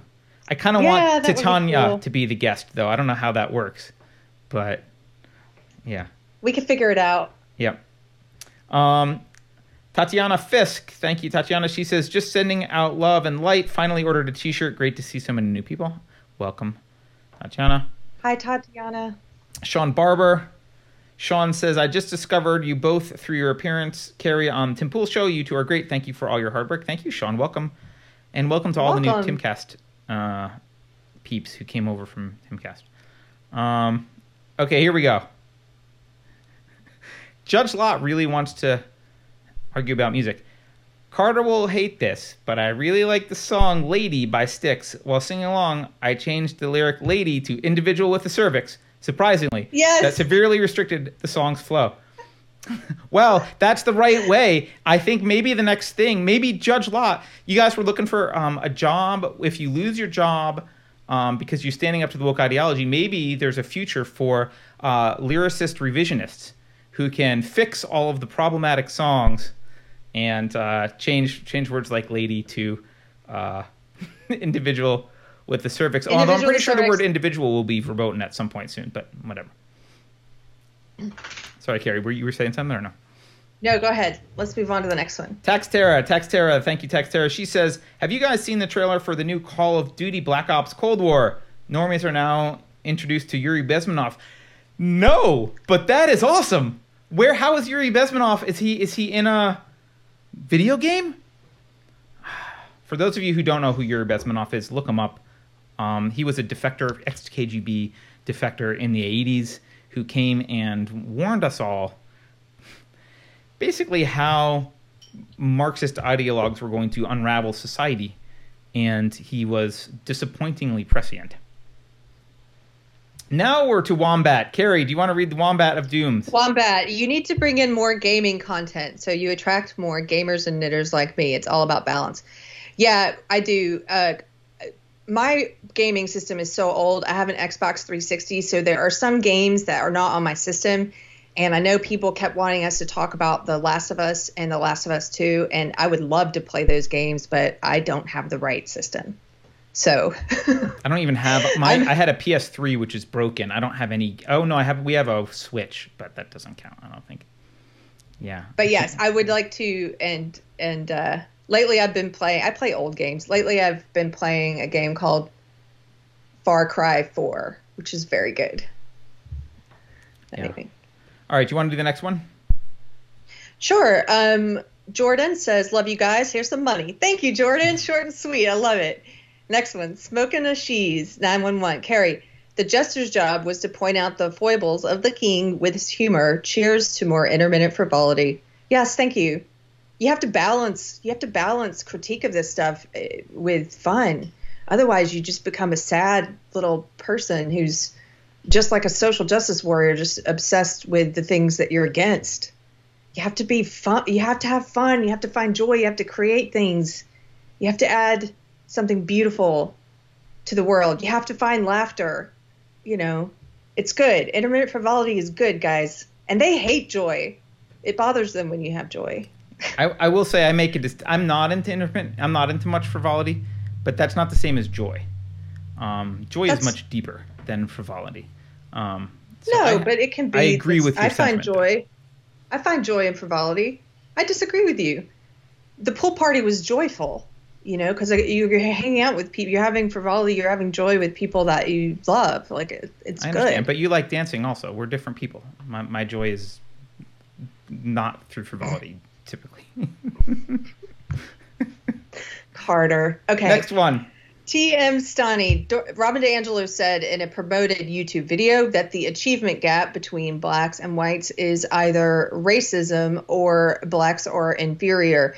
See, Robin DiAngelo is an admitted racist, and she is trying to put that racism on everyone else, and she's spreading it, that she's projecting. She admits in the book that she has racist thoughts. And so for her, this is very interesting. She said in the video, there's an either or. It's either racism or blacks are inferior. Well, that's nonsense. With any phenomenon, there's multivariate reasons and causes, but you can't look. We're not allowed to look at those. We're not allowed to talk about what those are. The achievement gap. There are things that we've talked about on the show that Carter talked about in the BLM video, for example. There are things that Don Lemon has talked about as recently as, what was that, 5 or 6 years ago? But he would never say now. 2013 maybe, I don't know. Yeah. Yeah, so you know, one of those things is that one of the biggest indicators of whether a child is going to be successful or not It's not about how wealth. It's not about race. It's about whether or not they have a father in the home. Isn't that an interesting statistic? That's a good indicator of whether that child's going to be successful or not. And what's happened since the 1950s and 60s? Across the board, it doesn't matter what race you are. Across the board, there are fewer fathers in the home. There are more single-parent homes now. But it's disproportionately affected the Black community. So why is that? Now, does systemic racism that they like to call that racism, but does systemic racism play a role in that? I think so. Do other things play a role in that? I think so too. But you won't get to the roots of the problem if you can't even discuss things like that. They won't let you talk about that. Isn't that weird? It's like they don't want to fix the problem. Yeah.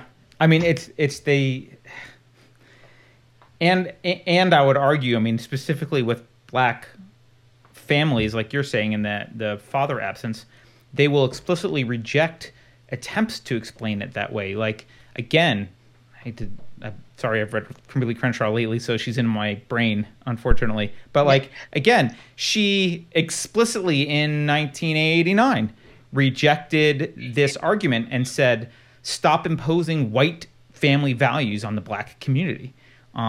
So that's her argument. Like, stop telling us to have fathers, basically. Stop telling us that fatherhood matters. Well, okay, you cannot say that fatherhood matters, but then you can't complain about outcomes that correlates to lack of fatherhood. Like, that's how this works. And you'll notice that both the feminists and the quote anti-racists who are racists, they only ever look at the gaps that that would benefit them. So the feminists never say there's a garbage collector gap.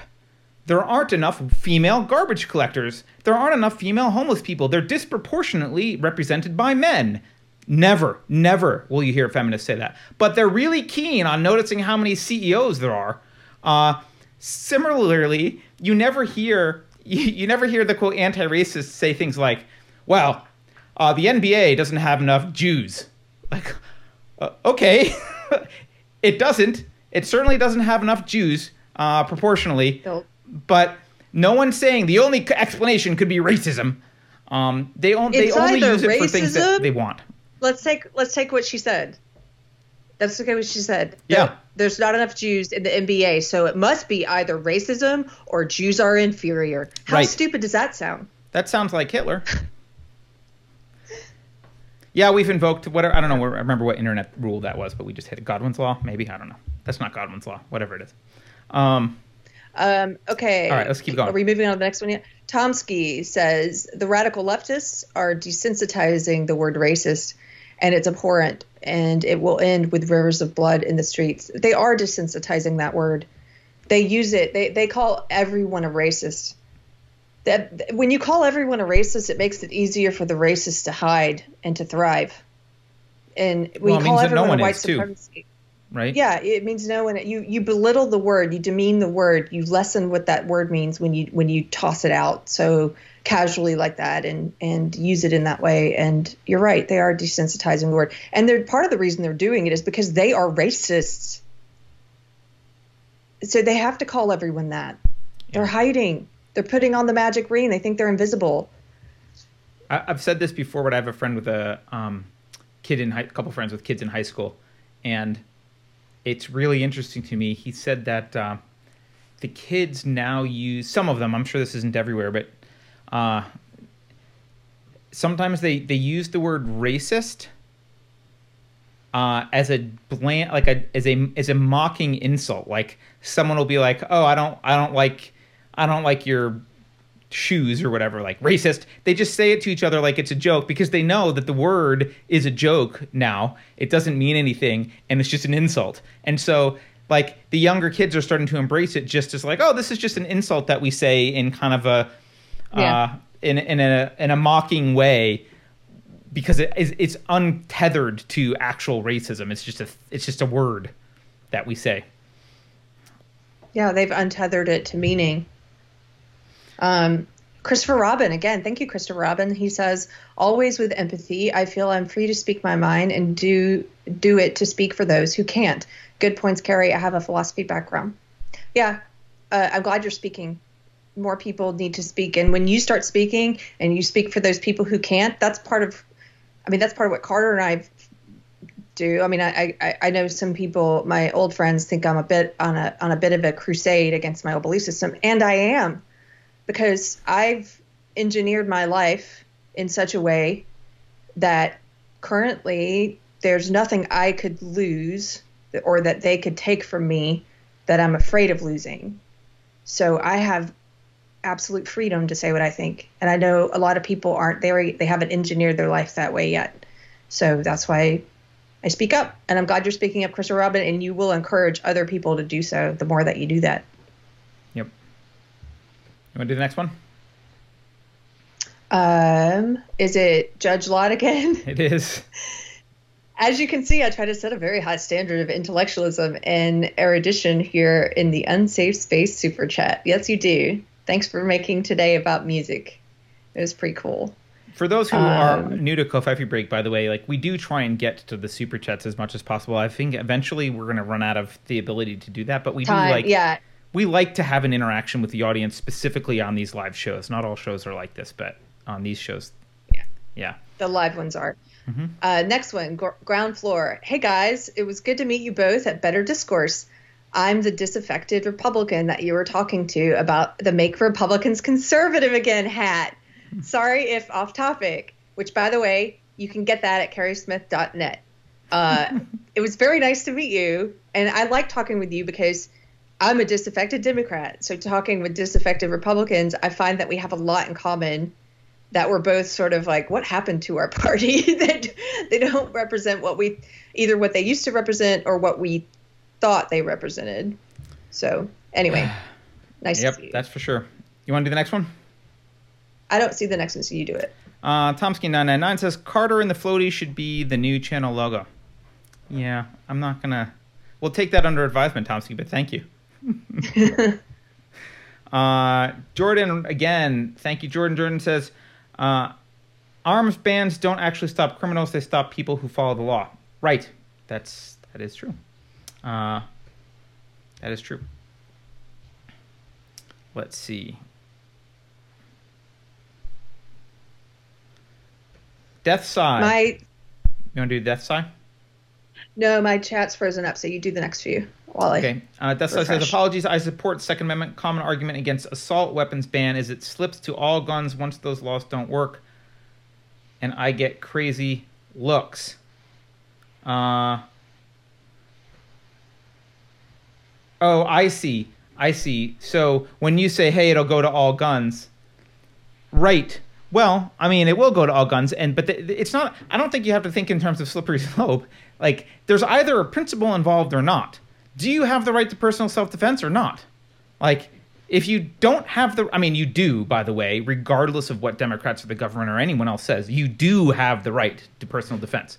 Whether it's recognized by the government or not is the question. And so, if there's not a principled reason for not letting you have an AR-15, then the argument isn't principled. And if the argument isn't principled, then it is unstoppable. Then a slippery slope does happen because there's no principled backstop, right? If there's no principle, if it's just, well, we should do this because we think it will have this positive effect, and there's no principle, and then the slippery slope does run away. Like, yes, they will ban all guns. In fact, I think some of them would admit it.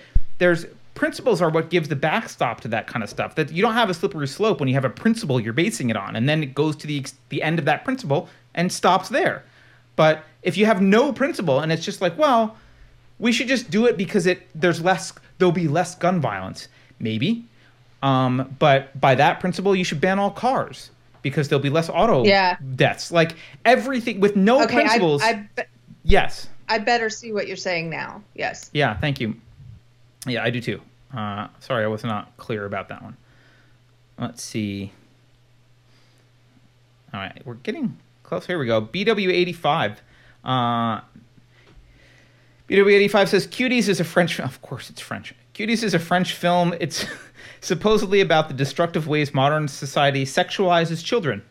whoever did the promotional images for Netflix obviously didn't understand the film's message. Oh, so like the thing is the opposite of the message of the film. All right, it makes me feel better about the film's existence. Thank you for clarifying.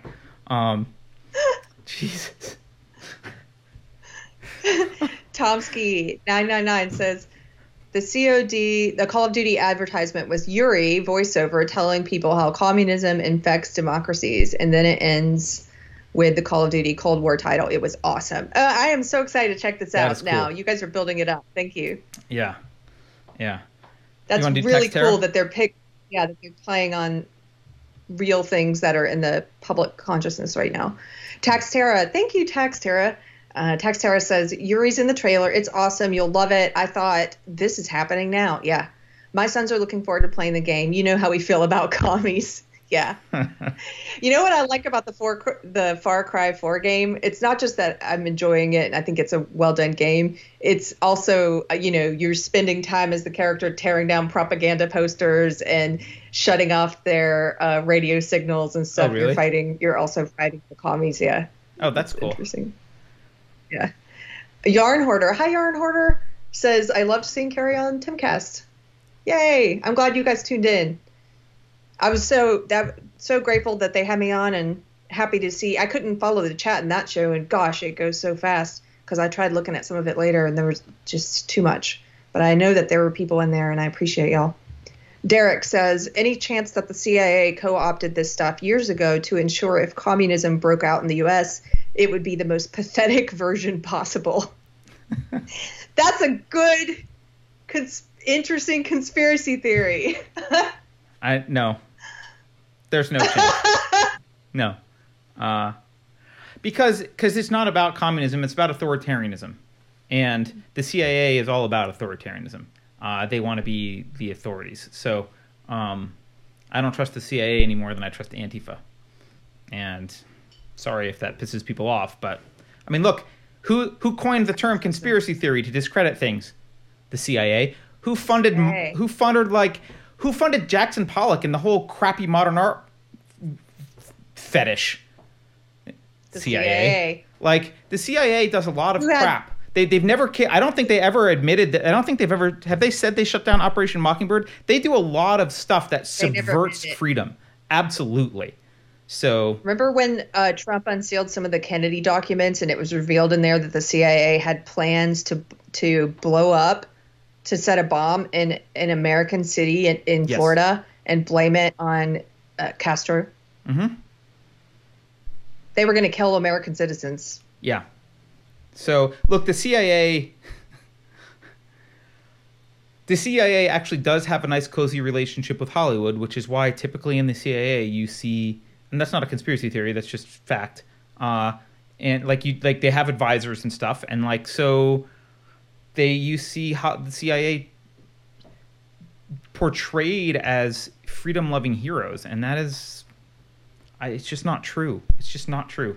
They're statists. They're extensions of the deep state. Except for they're better at violence. They also have a deep relationship with journalists. We know this. Wombat of Doom says, I had to toss in another $5 just because seeing Carter's face light up over Yuri Bezmenov in Call of Duty was a joy to behold. Because there's so few things like that. There's so few real recognitions of the battle that we're facing that are out in mainstream culture. And Yuri is just, it's magnificent that someone would even have Yuri out there. I mean, I don't know if anyone will go watch him, but if anyone who sees that and then goes and watches a Yuri video, I mean, they'll get red pilled. Probably, at least. There's a chance. Okay. Lydia McCarthy. Lydia, thank you. I don't think I've seen you before. Welcome to chat. Says, there's a war on the innocence of children. Hasbro just got caught putting out a troll doll with a button between its legs that made sexual noises when pushed, hidden where most parents would not look. I saw that. So the troll doll was advertised. There's a button on the back where it says pre-recorded phrases, and the button on the back is advertised. But there was also a button they didn't mention between the legs, and if you push that, the doll makes these weird noises. And why is that a thing? I'm gonna become a Luddite. I'm like, if we have more kids, I'm gonna be like, here's a stick, go play in the yard. Like, not You can't trust any toys. I don't. What the hell? There is a All war right. on children, though. You're right, Lydia. Yep. You are right. On the innocence of children. Mm-hmm. So Jody Young says there's a remnant in the Catholic Church that through all the newspeak, that nun is not one of us, nor is Father James Martin. So that's good to hear. I know some Catholics who are not on board with this woke nonsense. But the Pope is pretty much on board. Is he? The Pope's been speaking wokish for a while. So look, I'm not Catholic. I'm not trying to throw Catholics under the bus specifically, but the Pope is not. The Pope's pretty wokish from what I can tell. Maybe someone who knows Catholicism better can, correct me. I'm really excited, though, about the Christian thinkers that I'm discovering who are not pushing woke and who are truly being brave by speaking truth, even if it's unpopular. And some of these are actual preachers. Some are culture warriors like Bevel and Beatty. Just talk about joy. She gives my heart joy seeing what she's doing. I'm an atheist and I think she's awesome. Yeah. She's great to watch. It's pretty cool. Yeah. We want to have more of those people on the show. We're gonna get to talk. I'm gonna plug something that hasn't happened yet, but I'm pretty sure it's not gonna be canceled. We're gonna get to talk to Monique Dumas.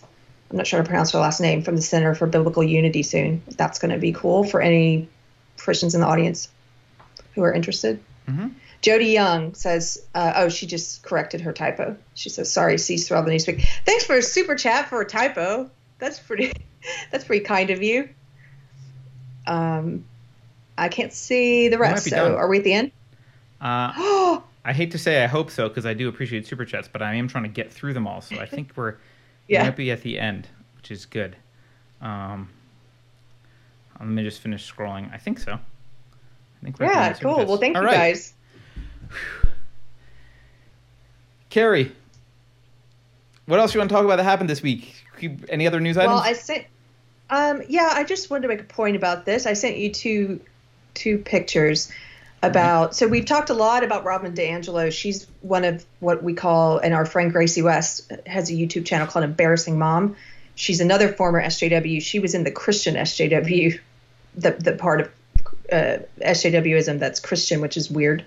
And she talks a lot about this ideology, and she calls the people, there's no like one charismatic leader like in most cults. There's a lot of these sort of high priests and priestesses of the ideology. One of those is Robin DiAngelo. Another one who's risen to the top recently is Ibram X. Kendi. And so Ibram X. Kendi was just given a $10 million donation from Twitter, from Jack at Twitter.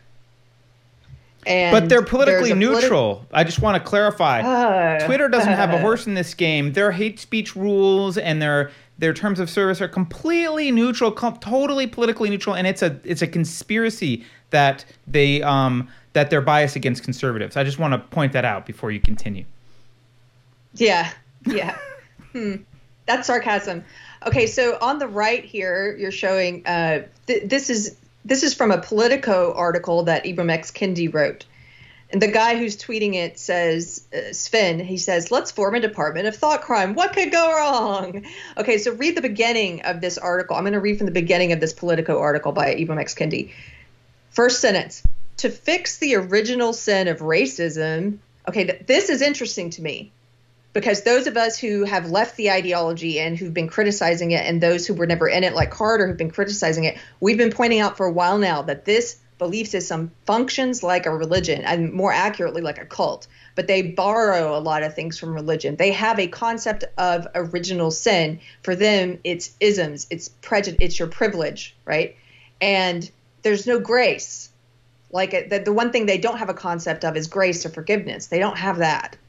But like with a lot of things in this belief system, they've gotten very transparent recently, and maybe that's an indicator of how bold they feel that this has moved to become so culturally dominant that now they're openly attacking individualism. They used to hide that. Now they're openly referring to original sin. They used to hide that this was like a cult. But so he says, to fix the original sin of racism, Americans should pass an anti-racist amendment to the U.S. Constitution that enshrines two guiding anti-racist principles. Again, when they use this word anti-racism, look how they define it. It's racism. When they say anti-racism, they mean judging and treating people differently on the basis of race. They're very open about that, what they mean by it. But they call it anti-racism for all the people who are dumb enough to look at a shiny name and say, I guess it can't be racism. Look what it's called. So here's what they want to have. He wants to add to the U.S. Constitution. Racial inequity is evidence of racist policy, and the different racial groups are equals. Okay, the first part there, racial inequity is evidence of racist policy. Is that true, Carter? I don't know. I don't think so. Are you being serious? No. Is it evidence? Well, I mean, no, I want to be honest. I want to be honest because we're trying to be honest on the show, right? Is it evidence? Right. Yeah, it's evidence that could be used to make an argument. It's not proof, right? So, like, yes, racial disparities in outcome might be evidence, but one needs to dig deeper. It's evidence of something. One needs to dig deeper and figure out what it's evidence of. They don't view it as evidence. When he says evidence, what he means is racial disparities are proof positive of the one univariate cause, which is systemic racism. That is flat out lie. So I just want to be. That's why I'm going to be clear. About my belief. That's what I thought. Thank you for clarifying. I thought you were being sarcastic at first. Okay, no. The amendment would make unconstitutional racial inequity over a certain threshold. Okay, so for example, go back to Carter's analogy about the NBA. Does this mean that it is now unconstitutional not to have a representative percentage of the players be Asian or Jewish, or is that what that means? Because they're saying that it is proof positive that it must be racism. If there's not an equal outcome, if there's not a exactly proportional outcome, it must be racism or sexism. That's what they're saying. So would it be, let's say he was proposing this about sexism, would it suddenly be unconstitutional not to have 50% of coal miners be women? Because it must be sexist, right? Would it be unconstitutional not to have 50% of homeless people? That's what I'm going to go for. Yeah. Right. Must be unconstitutional. It's got to be unconstitutional, right? Because it must be sexist and racist. This is crazy what they're saying. So the amendment would make unconstitutional racial inequity over a certain threshold, as well as racist ideas by public officials with, quote, racist ideas and, quote, public official clearly defined. Who's going to define what's a racist idea? Is it you guys? Is it you racists? Are you going to define it? Well, yeah, if you look, that he does explain, it is them, and they get they have absolute power. Look at that. Read the next part, Carter. Wait, which was the sentence you ended at? I ended right before the highlighted part. Oh, it would establish and permanently fund the Department of Anti-Racism, comprised of formally trained experts on racism and no political appointees. So, me and my buddies wants a job. And our job is going to tell you what's anti-racist and what's not. That's going to be our job. No political appointees. We get permanently funded. And we decide. There's no power or lust here, right? This is totally, he's doing it's for our own good. Let's keep reading. The DOA. By the way, I like that it's called the DOA. I know, right?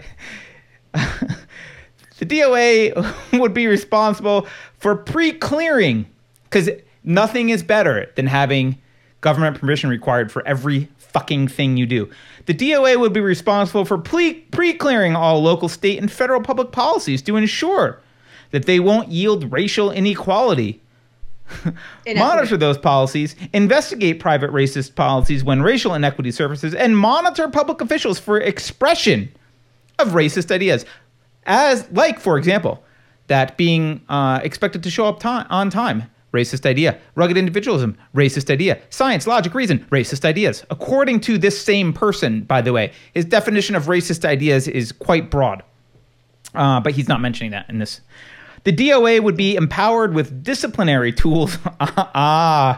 Yes. Well, you need some kind of disciplinary tools if you're going to be. Here we get to the punishment. Power monger. Yeah. I mean, Eric Cartman is not a good cop if he doesn't have a baton, right? The DOA would be empowered with disciplinary tools to wield over. He's not even hiding this. To wield over and against policymakers and public officials who do not voluntarily change their racist policies and ideas. I don't think the word voluntarily means what you think it means, Mr. Kendi. So basically my friends and I would like appointments to be the thought police, and we would like power to punish people. By the way, because it's related to the government, this is physical force. Physical force. I would like physical power to punish people for holding the wrong ideas. And don't worry, they're just ideas that are racist. But my definition of racist is basically everything. So what could go wrong? I think this is a great idea. Yeah. Yeah. I sent you two other things he said, because I just want to highlight, again, we're talking about a person who was just given $10 million by Twitter. These are two quotes of his. So one, I'm going to read it while you pull it up. This is from How to Be an Anti-Racist. This is his best-selling book right now, along with Robin DiAngelo's White Fragility. These are two of the books in the social justice cult indoctrination list that they're pushing on children. My local town here, the library here, the bookstore here, they're doing a discussion on this book at the end of the month, and they are encouraging you to read it with your kids. Okay. From How to Be an Anti-Racist, meaning how to be a racist.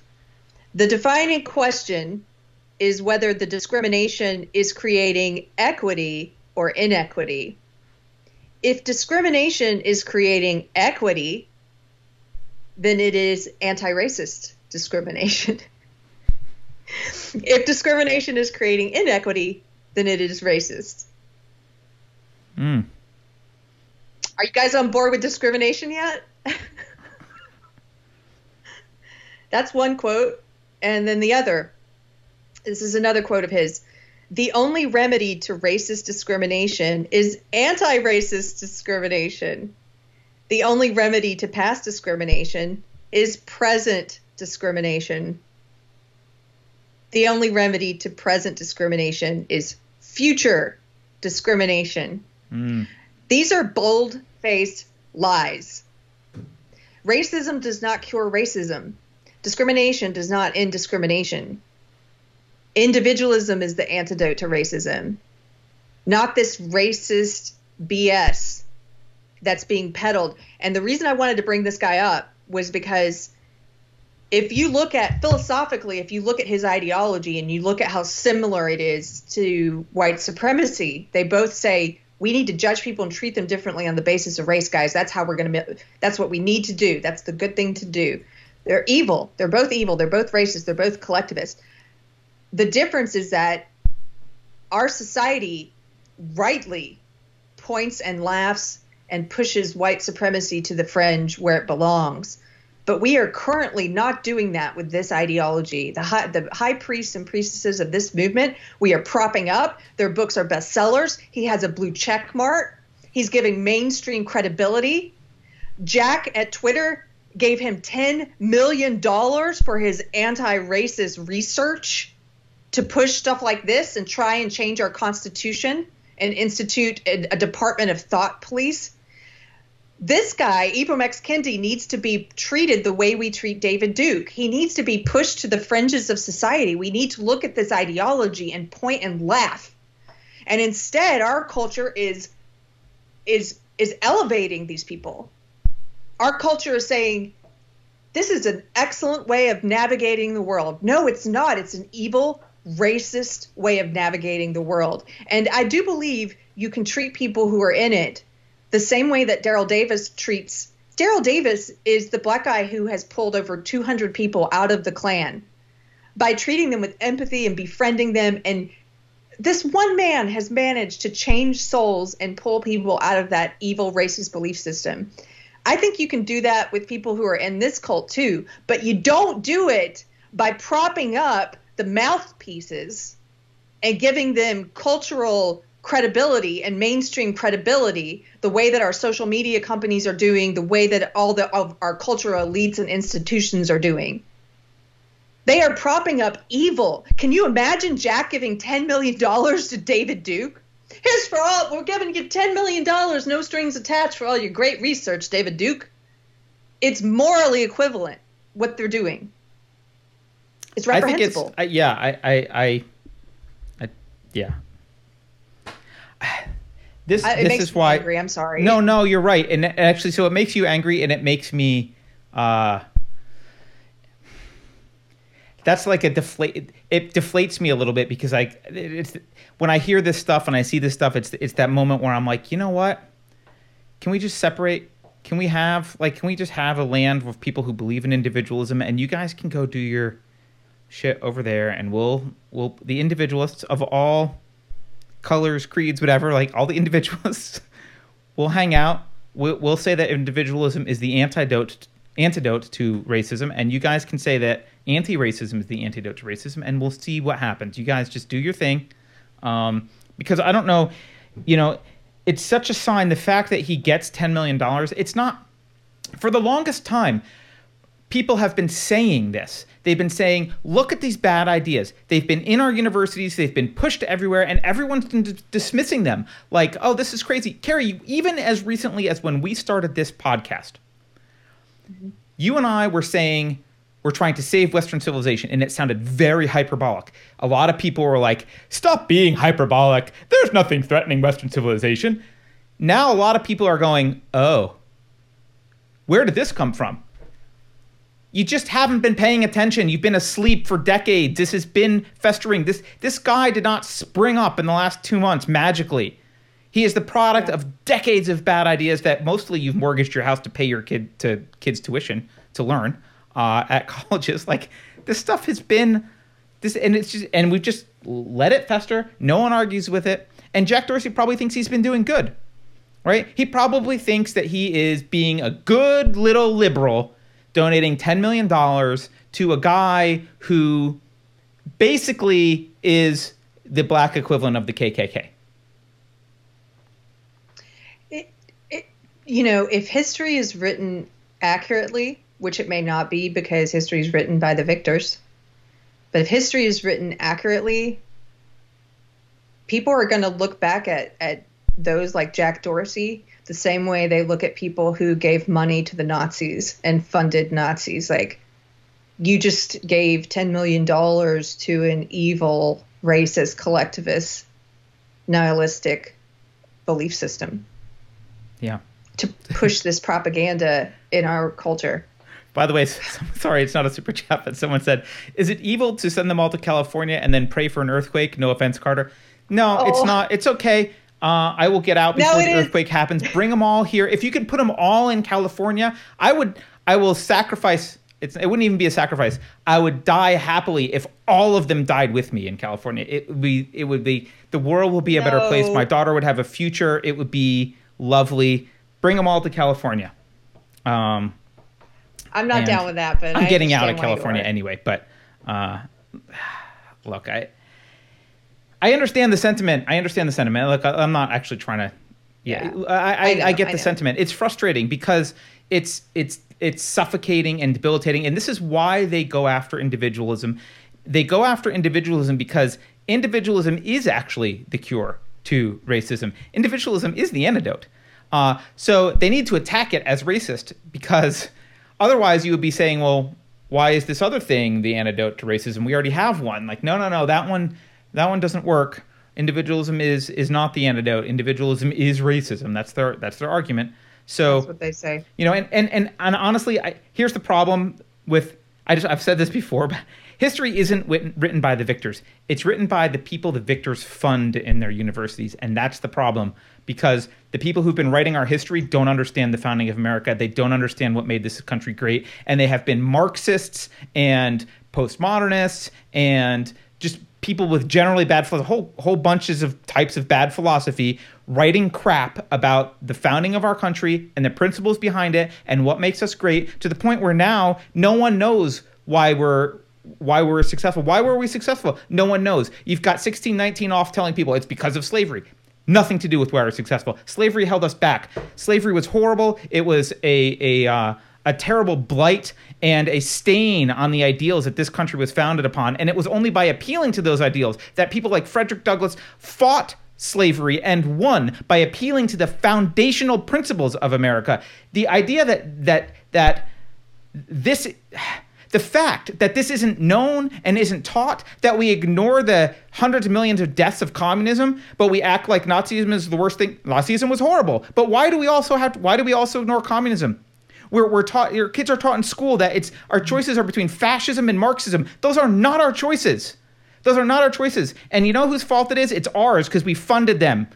It's our fault. We funded them. You got to pay attention to ideas. You can't pay crappy professors your hard-earned money to push crappy ideas and then wake up later and go, why is my kid crazy? Because you paid them to screw up his mind. That's why. That's why. We need to take responsibility for what we've done as a society to our own values. And if we're going to move forward, we need to reclaim the values that built this nation and take responsibility for allowing their destruction, because that's what we've done. And this guy's just this stupid Ibram guy, like, whatever. He's just a grifter who's like, whatever. He's just he didn't invent this stuff. We made him possible. We did. It could be anyone. He's just a mouthpiece, but he's a high priest or he's one that's revered by people who are in the belief system.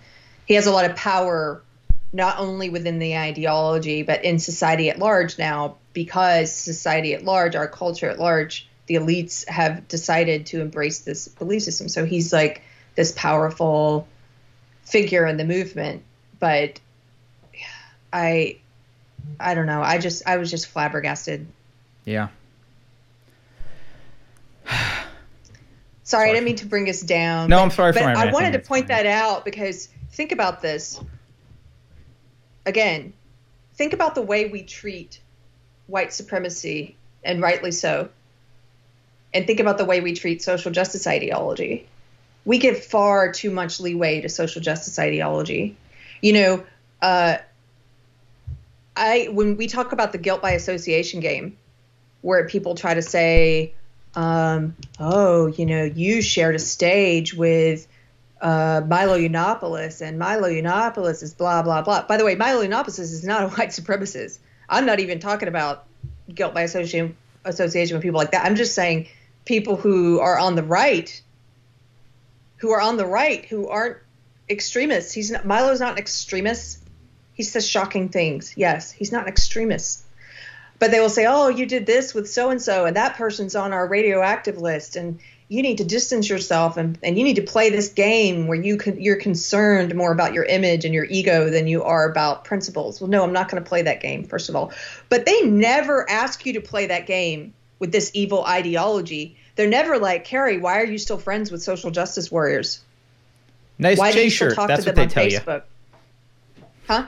Nice Che shirt. That's the message you get when you're hanging out on the left. They don't care. They don't care that I'm so. We are very accommodating to people who are pushing this evil racist belief system. So much so that their books are on the New York Times bestseller list.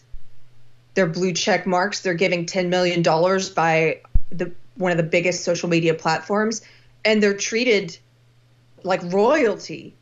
And their ideas are just as racist and cancerous as David Duke's. More because they have more clout. They have more power. They have clout and power. They have something he doesn't have. It's amazing. Yeah.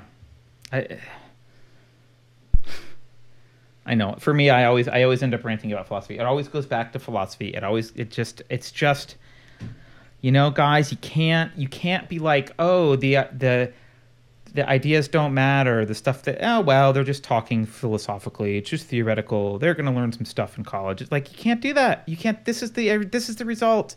This is the result.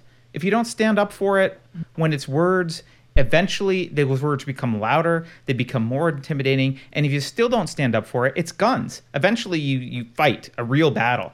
And I, for one, would much rather have yelling matches than, I'd rather exchange words than bullets. Let's put it that way. And like, that's what comes. Like, that's the next step. Yeah. If you can't fight this with your language, if you can't stand up with your language to fight this stuff, you will be asked to fight it with bullets. That's what will happen. Yeah. So fight it now with your words. Speak up. Yeah. We should do. We've already gone 2 hours and 15 minutes. All right, we let's should do probably the do the last super chats. Yeah. All right. Villa Music Dude says, "Thank you. Can you touch on the USPS conspiracy?" I kind of didn't pay attention to it. I mean, I did see the memes of Trump bashing mailboxes. Gary, do you have anything to say about the conspiracy, the post office conspiracy? Just that they Twitter again. Let's talk about Twitter and Jack. They will ban anything that on the right that they don't like and call it conspiracy theory if it goes against their narrative. But then they float, and the legacy media floats insane conspiracy theory all the time. I mean, look at the biggest one they floated in the past few years, the Russiagate stuff. Well, they'll float this this mailbox thing, and that's cool. They can put that up, doesn't get taken down. And don't hear me wrong. I don't think it should get taken down, but I also don't think the QAnon or whatever stuff, I don't even know much about QAnon, but I don't think it should be taken down. I think both should stay. It's just a double standard the way they treat conspiracy theories that they don't push themselves. The ones they push, cool. It's cool, guys. I don't know. That's it. I think the post office box thing's kind of funny. Even Fauci said there's no reason to not vote, like in person. Suddenly it's Suddenly the post office is necessary. All right, next one. Tomsky999 says, have you seen the Joe Rogan Tim Pool podcast with Twitter? Tim goes ballistic on their asses. Yes. I actually wrote an article about it on our Medium page, so if you want to read about it. Yeah, and we probably talked about it on a show. I just don't remember which one, right? I don't know. Yeah, I'm sure we talked about it. It's been a while. Yeah. That was great. Tim Pool was great in that episode. Yeah. I'm glad that Joe brought Tim there because I don't think Joe had the ammunition that Tim did to have that conversation. No. Yeah. Sandykins, Carter, please check your email. Virtual knit night on the horizon. I apologize to everyone, not just Sandykins. I'm behind on email from traveling, and that reminds me, if you've sent an email because you want to be involved in book club, and you haven't received a response, it doesn't mean that it didn't happen. I will probably today or tomorrow make sure I go through all of those, and you'll get a link to the book club Zoom invitation. All right, Tomsky999 again. You've been very busy today, Tomsky. Thank you. No politics, so no way to remove them from power. There goes that word again, power. Yep. As Carrie has pointed out, I think on the very first show we were in, you were explaining to me that they say rest in power instead of rest in peace, and it blew my mind. I was like, oh, that explains everything. Like, that's their focus. It's power. It was done. Yeah. Yeah, it just occurred to me that tells you a lot about what they value, and it does. And their ideology is built around power. They'll tell you that. Mm-hmm. They believe that the best way to view the world is as a struggle for power between identity groups. Yep. And yeah, they say rest in power. And what's interesting is that now that the ideology has gone mainstream culturally in the past couple months, now you see mainstream people are all saying rest in power now. Yep. When John Lewis died, it was trending on Twitter the other day. It's everywhere now. Another one from Tomsky, just for the Carrie rant. Awesome. Woohoo! Thank you. Which, by the way, it's such an awful thing to wish on someone. It's like in death, you can't even let me have peace in death. If it's a struggle for power, even in death. Just let me have some peace. Another one from Tomsky, this time arguing, maybe correctly, I don't know. Tomsky says, no, Jack Dorsey knows exactly what he's doing, man.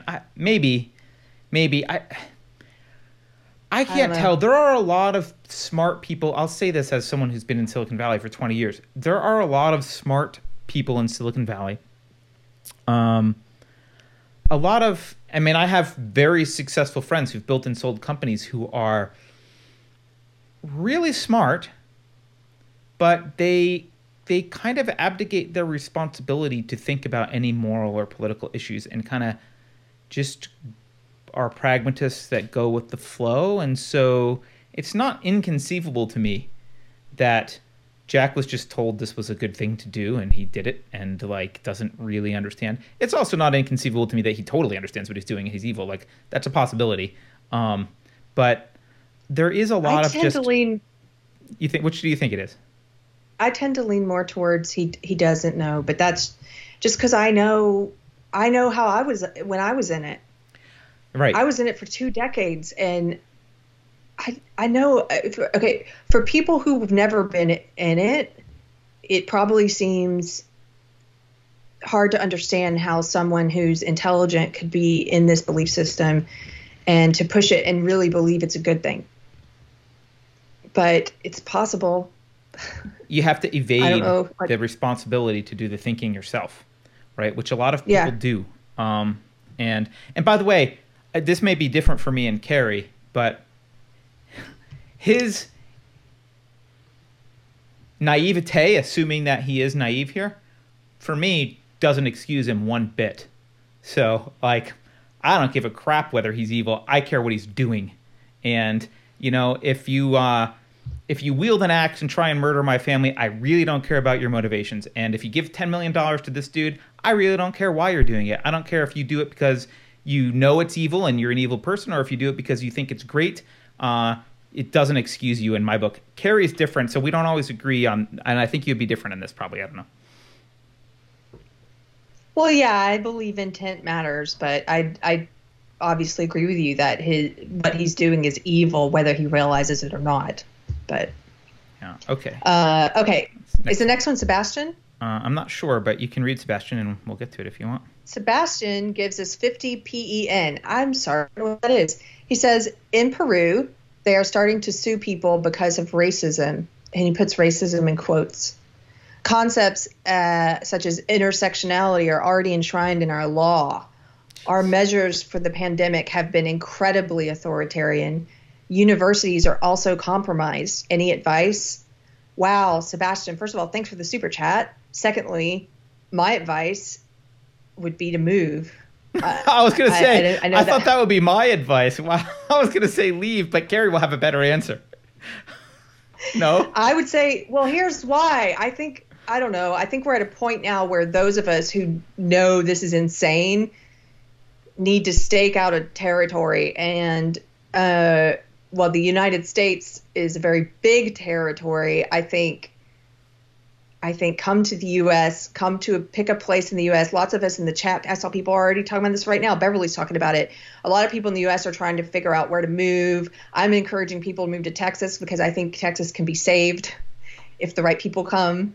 I know people are looking at Montana and Colorado, Wyoming, but I don't know much about Peru, so my instinct is maybe you know better than I do about if it's worth sticking it out there and trying to save it or not. But my instinct on reading that is to tell you to move to a place that at least has. Here's what the U.S. has that, of course, they are going to try to get rid of, and we've already seen in that Politico piece from Ibram X. Kendi, they're talking about amending the Constitution now. But currently, we have a First and Second Amendment that protects our right to freedom of speech and protects our right for self-defense. And we can move. So we can move from state to state freely. Mm-hmm. We have localized politics in many places. I don't know Peru either, Carrie, but I would say move because you can't hide from this. If this takes hold, which it sounds like it is in Peru, I don't know, but if this takes hold, you're not allowed to remain Switzerland under the social justice ideology. There is no neutral, leave me alone, I just want to just tell me what to do. I'm going to be neutral. They will actively hunt you down and make sure that you're one of them. And if you're not, you get the firing squad. Like that's where this is going. This is not you can't sit this out, because this is an aggressive, active, authoritarian ideology. It's not you don't sit this out and wait for things to get better. So they say silence is violence. Silence is violence. That lays the groundwork for them to justify being physically violent towards you for not speaking the ideology, for trying to be neutral. Right. And I would say in the U.S., I mean, if you're going to move there's two, to me, there's two categories of movement. And this is because I've been thinking about moving. I mean, I need to get out of California, and we've been thinking about where to go. And there's two categories. There's the I want to give up and be left alone category, which are the people that are just like, I want to find a spot and be left alone. Like, okay, fine. Maybe you can do that. Maybe you can't. I don't know.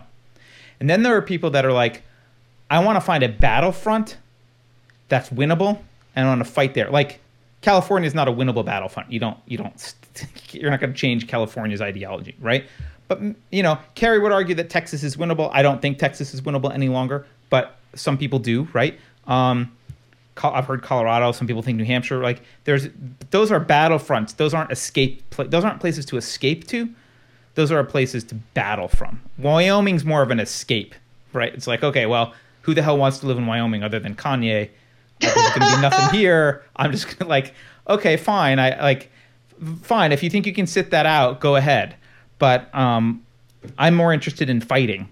And I think if you're going to go somewhere, you have to figure out, like, okay, what are the demographics in terms of ideology? How are local politics set up? Is it a place where I can affect them reasonably? One of the things that scares me about both Colorado and Texas is all my neighbors are moving there, and they're not leaving their ideology at home. They're like locusts. They destroyed California, and they're like, hey, how's Austin? I'm here from California. Like,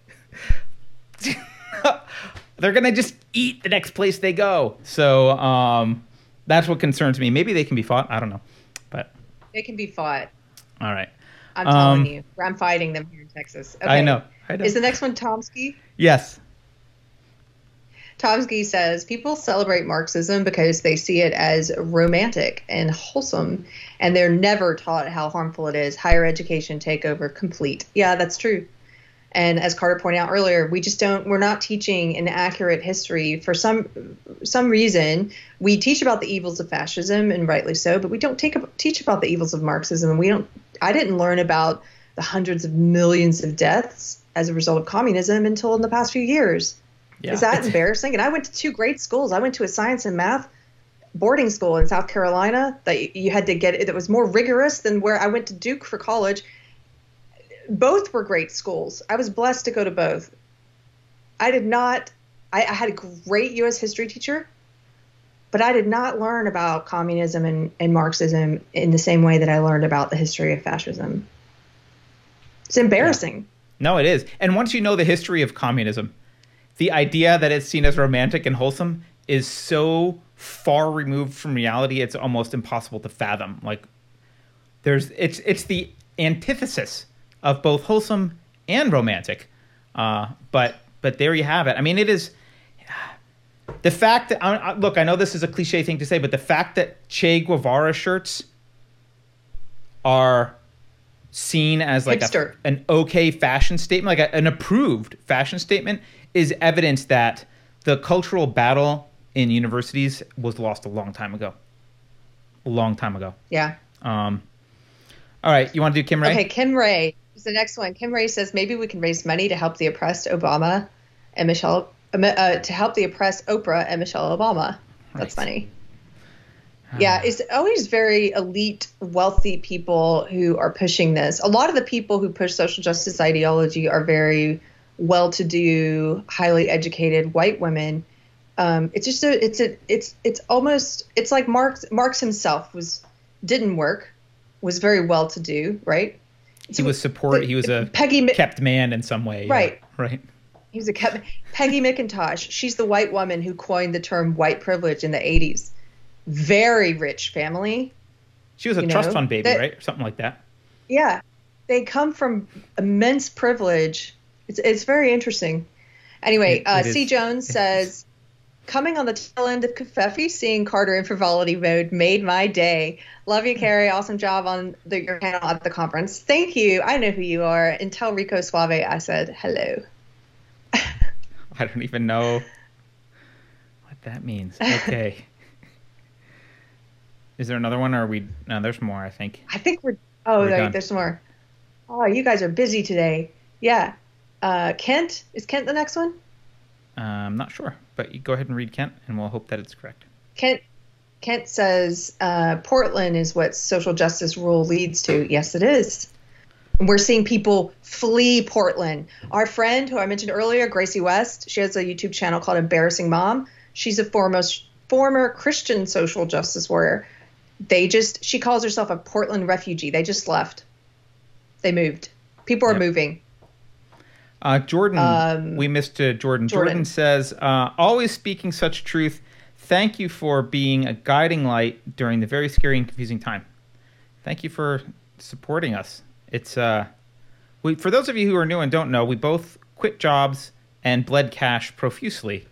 And are continuing to bleed cash. We're doing this because we love it. So anything you can do to help out and keep us going, the more we can keep going, the more people we can reach. And I do think the war is not over. I am a curmudgeon sometimes, and I am pessimistic sometimes, but we can win. There's enough people that don't want this crap. And I would like to separate, by the way, I'd like to separate the word educated from schooled. Like, lots of people with schooling like this. I'm not sure I would call them educated. They're definitely indoctrinated. They've definitely been through a lot of school, but I'm not sure that counts. They've paid for a lot of expensive diplomas and they've been indoctrinated. Yes. Yeah. Brendan. Hey, let me say something about that. Oh, okay. Let me say something about the money that you just mentioned, because this is interesting. Now that we're getting more views, or I went on the Tim Pool show. I've finally gotten a couple of comments calling me a grifter, and I understand why people. Well, first they're just trying to hurt you, but also there are grifters in any movement. Absolutely. Okay, like of course there are. There are people I think are motivated by something above or other than, but maybe above. A passion and a belief in truth and what they're saying. And maybe they start out pure and fame or money or something moves there. But of course you see that. I actually think, and we did an interview with a friend that's going to come out soon from 3 Creator Symposium where Carter and I talked about this. I actually think there's a place even for those people in a movement, because just because their motivations are wrong doesn't mean that they're not. That doesn't mean that I don't agree with some of the ideas they're putting out. So if that's what it takes, and if maybe it takes narcissistic people to spread ideas to a bigger audience, awesome. Go spread the ideas. Right. If I agree with the ideas, spread them. But I do get that there are people like that in a movement. And for us, though, it's interesting because there's just no way to. We both gave up careers. Carter was in Silicon Valley. I was in entertainment. I had my own company. I managed comedians. I produced TV shows. I was making good TV money for a while, and we both knew that it would be career suicide to speak our beliefs. And I gave up. We walked away. We canceled ourselves. I gave up my career so I could say what I want. Like I said earlier, I engineered my life so that I have freedom, and there's nothing that I have to lose that I'm scared of losing. That's on purpose. So I happily work gig jobs now to make a living. The money is not nearly as good as TV money, but you know what? I wouldn't go back for a second. I'm so much happier now. I get to say what I want. This is important to me. This is so important to me. And I actually believe we will get to a place where unsafe space makes money. But guys should know we haven't taken a dime yet. We've covered expenses. We got me a new laptop. We got to go to Milwaukee, things like that. But we haven't taken a paycheck, Carter and I. There's not enough money to do that yet. But I think, fingers crossed, we'll get there eventually.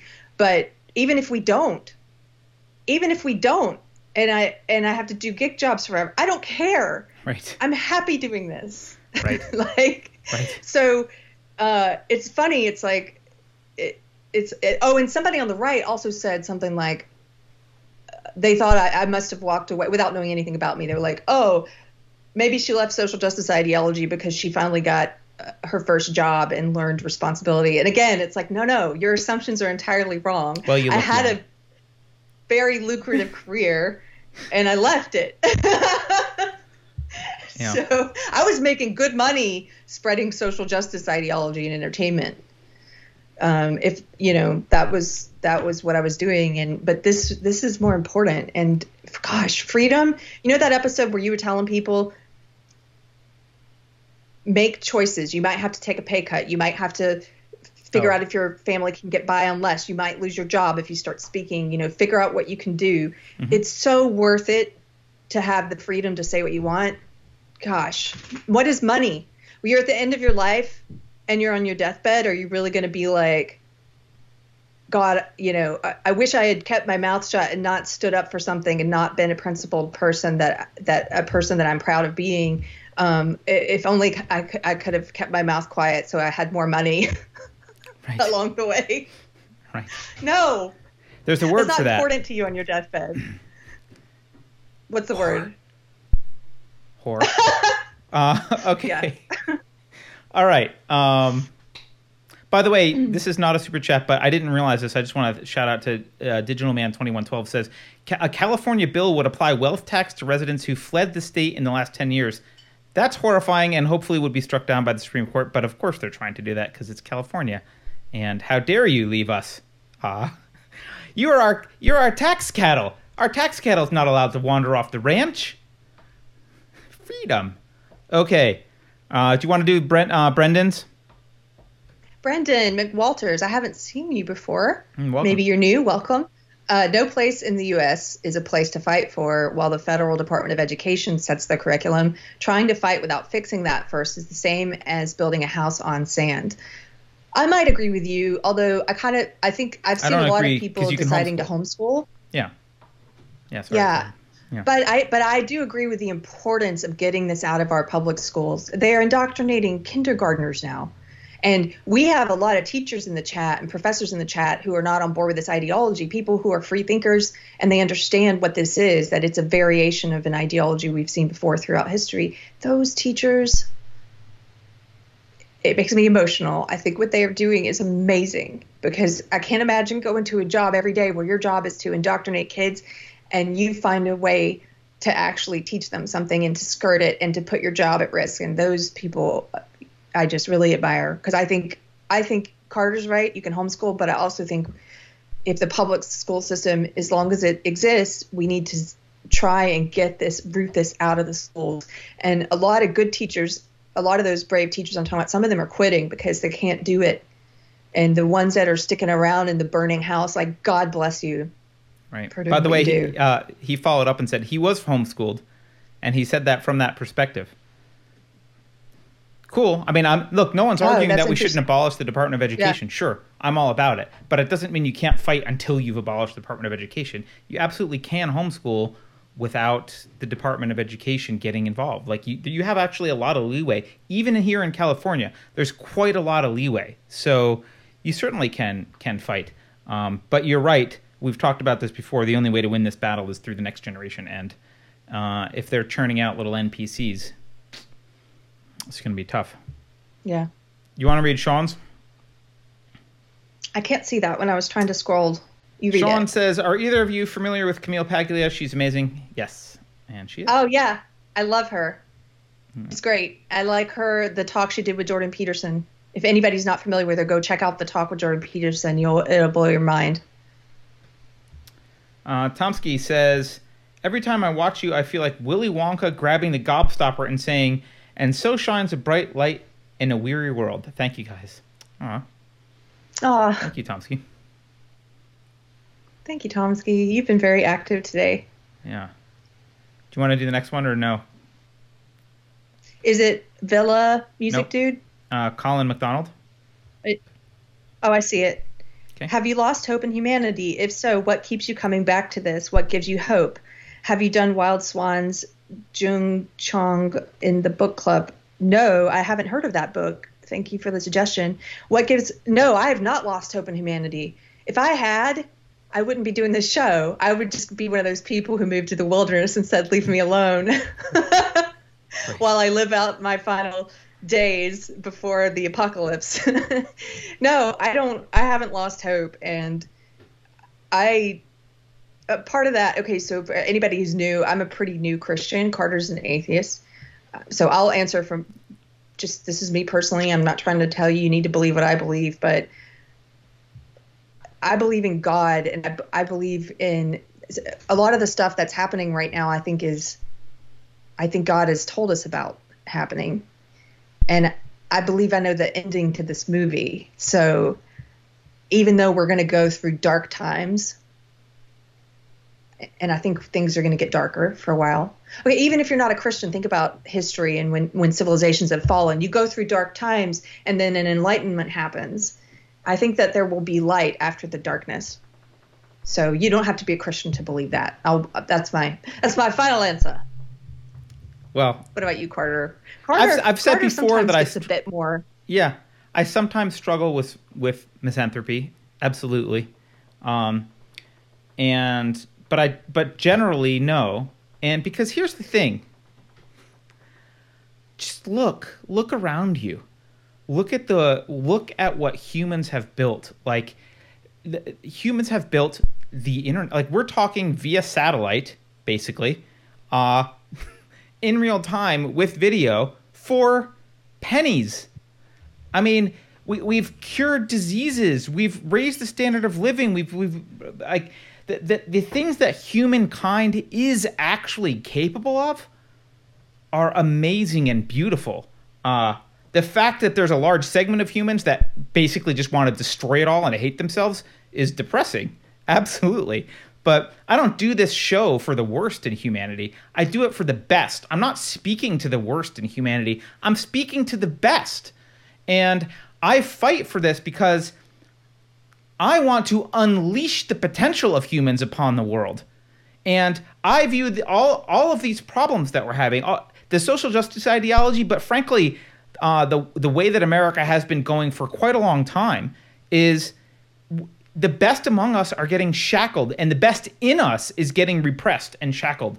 And there's no reason for that. There's no reason for mass suffering and death and destruction. And like, there is not a reason for it. It's not necessary. And yeah, I struggle with misanthropy sometimes. And I think sometimes people think I don't have faith in humanity because I'm not 100% convinced that the U.S. will survive in its current state. Like I would love to save the United States, but I'm more interested in saving the ideas behind the United States. And frankly, I think it's very likely that those ideas survive in a form that is not all 50 states in the way that we know it right now. I think that's very likely, and I know that's hard for a lot of people to hear, and I know a lot of people disagree with me, but I think it's unlikely that all 50 states save Western civilization together. I think it's likely that we fall apart. But somewhere that needs to be saved, because the essence of America is not that there's 50 states. That's not what makes America America. It's our individualist values, and like that it's the freedom. It's the First Amendment. No other country has the First Amendment. No other country has the First Amendment or the Second. No other country has anything like that enshrined in their constitution. Like those are values worth saving, and they can be saved. Whether they can be saved in California is doubtful, but they can be saved, and that's why I'm fighting. All right. Carter, Kim Ray just said, wait a minute, is Carter the one giving us the optimistic speech at the end? Yes. Yeah, because look, they can be. It doesn't take that many people to save them. Like, I'm pessimistic about the United States generally being an entity that survives in the way that we all wish it would. But I'm not pessimistic about freedom surviving somewhere. And probably, I was thinking about this as we were talking about moving between states. I just today during the show. Probably what's going to happen is people are going to naturally go to certain states, Texas, Colorado. They're going to contract, right? And some of those people are going to be the locusts from California that bring bad ideas. But I think that but we're contracting where the freedom lovers are, and it's going to keep contracting. And maybe Texas survives, maybe Colorado survives, maybe one of them gets lost. But those people, as that's happening, they jump ship to the other one, and eventually it's going to contract to some spot where actually there's enough of us to hold that location. And once we're in a spot where we can hold, I think it's going to be very hard to defeat us, because we have something to fight for. We love our lives. We're productive. We're not about hate and destruction. We're about creativity and moving things forward. And like, that's an unstoppable, that's a hard force to reckon with, especially if you're in the midst of a dystopian collapse, which is what the rest of the world will be in by the time that happens. So, yeah. All right. Have babies. Have babies. Yeah. Raise them right. Have babies. Yeah, totally. Villa Music Dude, you want to read the Villa Music Dudes? Villa Music Dude. Thank you, sir. Says, have you ever heard of Austin Tong? He criticized BLM on David Dorn's death and posted a pro-Second Amendment photo. His university charged him with hate crime bias and intimidating threats. They also banned him from campus. He is suing them. I've not heard of him. Me neither. Thank you for the heads up. I'm just going to definitely take a note on that because I want to read more about it.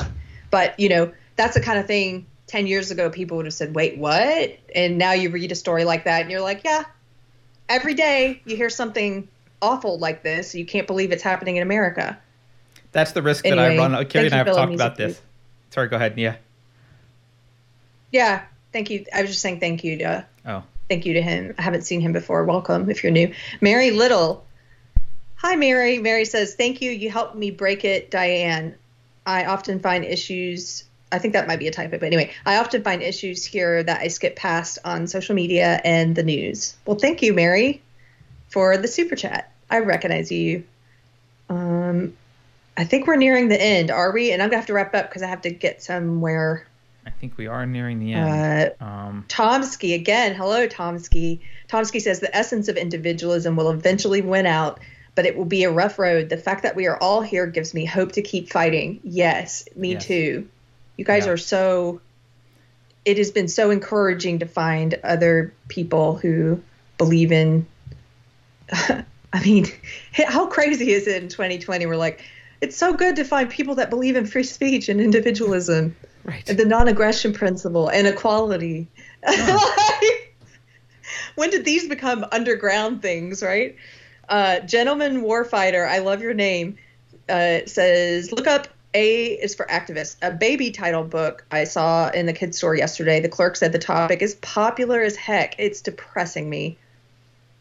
Wow, A is for Activist. Chalk that up there with anti-racist baby and, you know, indoctrinating as young as they can. Yep. Anyway, thank you for the heads up on that book. You guys, it's been a great chat. Carter might have some final words, but I would just want to get this in. If you're new here, we have merchandise, unsafespace.com. We have a Subscribe Star where you can donate if you like the content and you want to support us financially and you're able to. You can do a monthly support level. You can do a one-time tip jar thing there if you want. You get a mug, a grenade mug, if you subscribe at the $25 level or above. If you want to be in book club, we're doing our next discussion on Sunday, and the book is Atlas Shrugged. You can email us at speak@unsafespace.com if you want to be in the video chat, or you can just show up in the live chat like today. You can go to our book club page and find all of our previous book club episodes, and I think that's it in terms of things that have to be said, right? I think so, and I'm going to skip over my other ones because they're like stories that I've been wanting to mention for a while, but they're kind of depressing. So I don't want to end on a depressing note, and this is a long show, so I'm going to just leave it there. And I just want to say again, welcome to all of the new subscribers that we've had. We will try and be putting out more content. We're less of a news show generally and more of a analysis show, but we are going to try and, you know, step up our game with content. But every Monday and Friday at 11 Pacific is when we do this show. And you can always join us, bring your questions, and we try and get through, as you can see, all the super chats. So thanks. Go to unsafespace.com, by the way, and it will ask you for your email address. The reason for that is eventually we're going to get off YouTube. We know that. So we want to be able to tell you where we're going and still reach you. We have never emailed anyone. We will eventually have a newsletter, probably not more than once a month. Definitely not more than once a month, but we haven't even ever used it. So, but we've never used it yet. Yeah, but we are collecting just because Susan doesn't love us, and YouTube is going to get, if Trump wins, they're just going to squeeze tighter. So, yeah, we're probably gonna need to use that someday. So thanks everyone. Have a great weekend. Carrie, any final words of inspiration? I like that you did the final words of inspiration, so I'm good. All right, cool. Have a good one, everyone. It was so good to see Carter in person, guys. That's the other cool thing. I'm happier in person. Beverly says it. Everyone thinks I'm not the happy. I'm not. I'm actually quite happy normally. I just on these shows. I'm serious on the show because it's a serious topic, and Yeah. I would like to save. I would like to save Western civilization. So, all right. And have a bit of intermittent frivolity in the meantime. Okay, bye. Right. Bye, Carrie.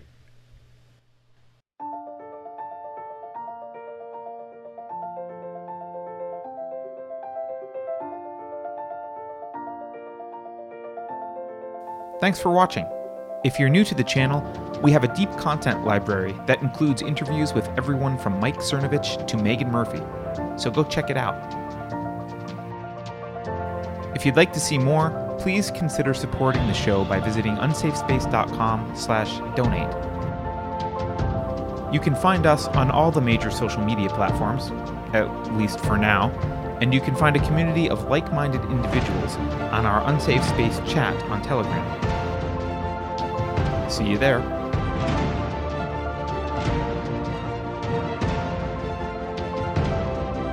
Warning.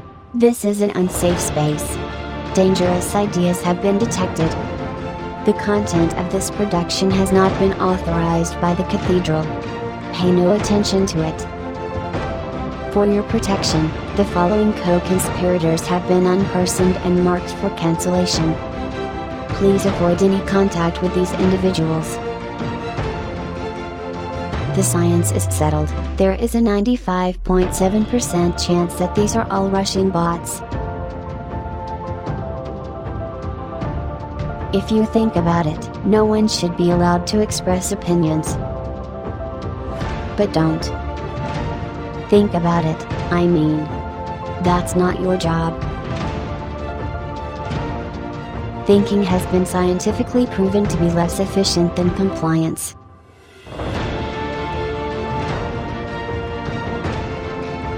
It is for your own good that small businesses must all be destroyed.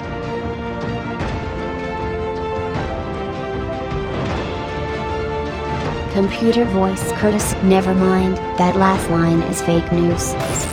Please disregard it and return to your safe space immediately. There will be cake.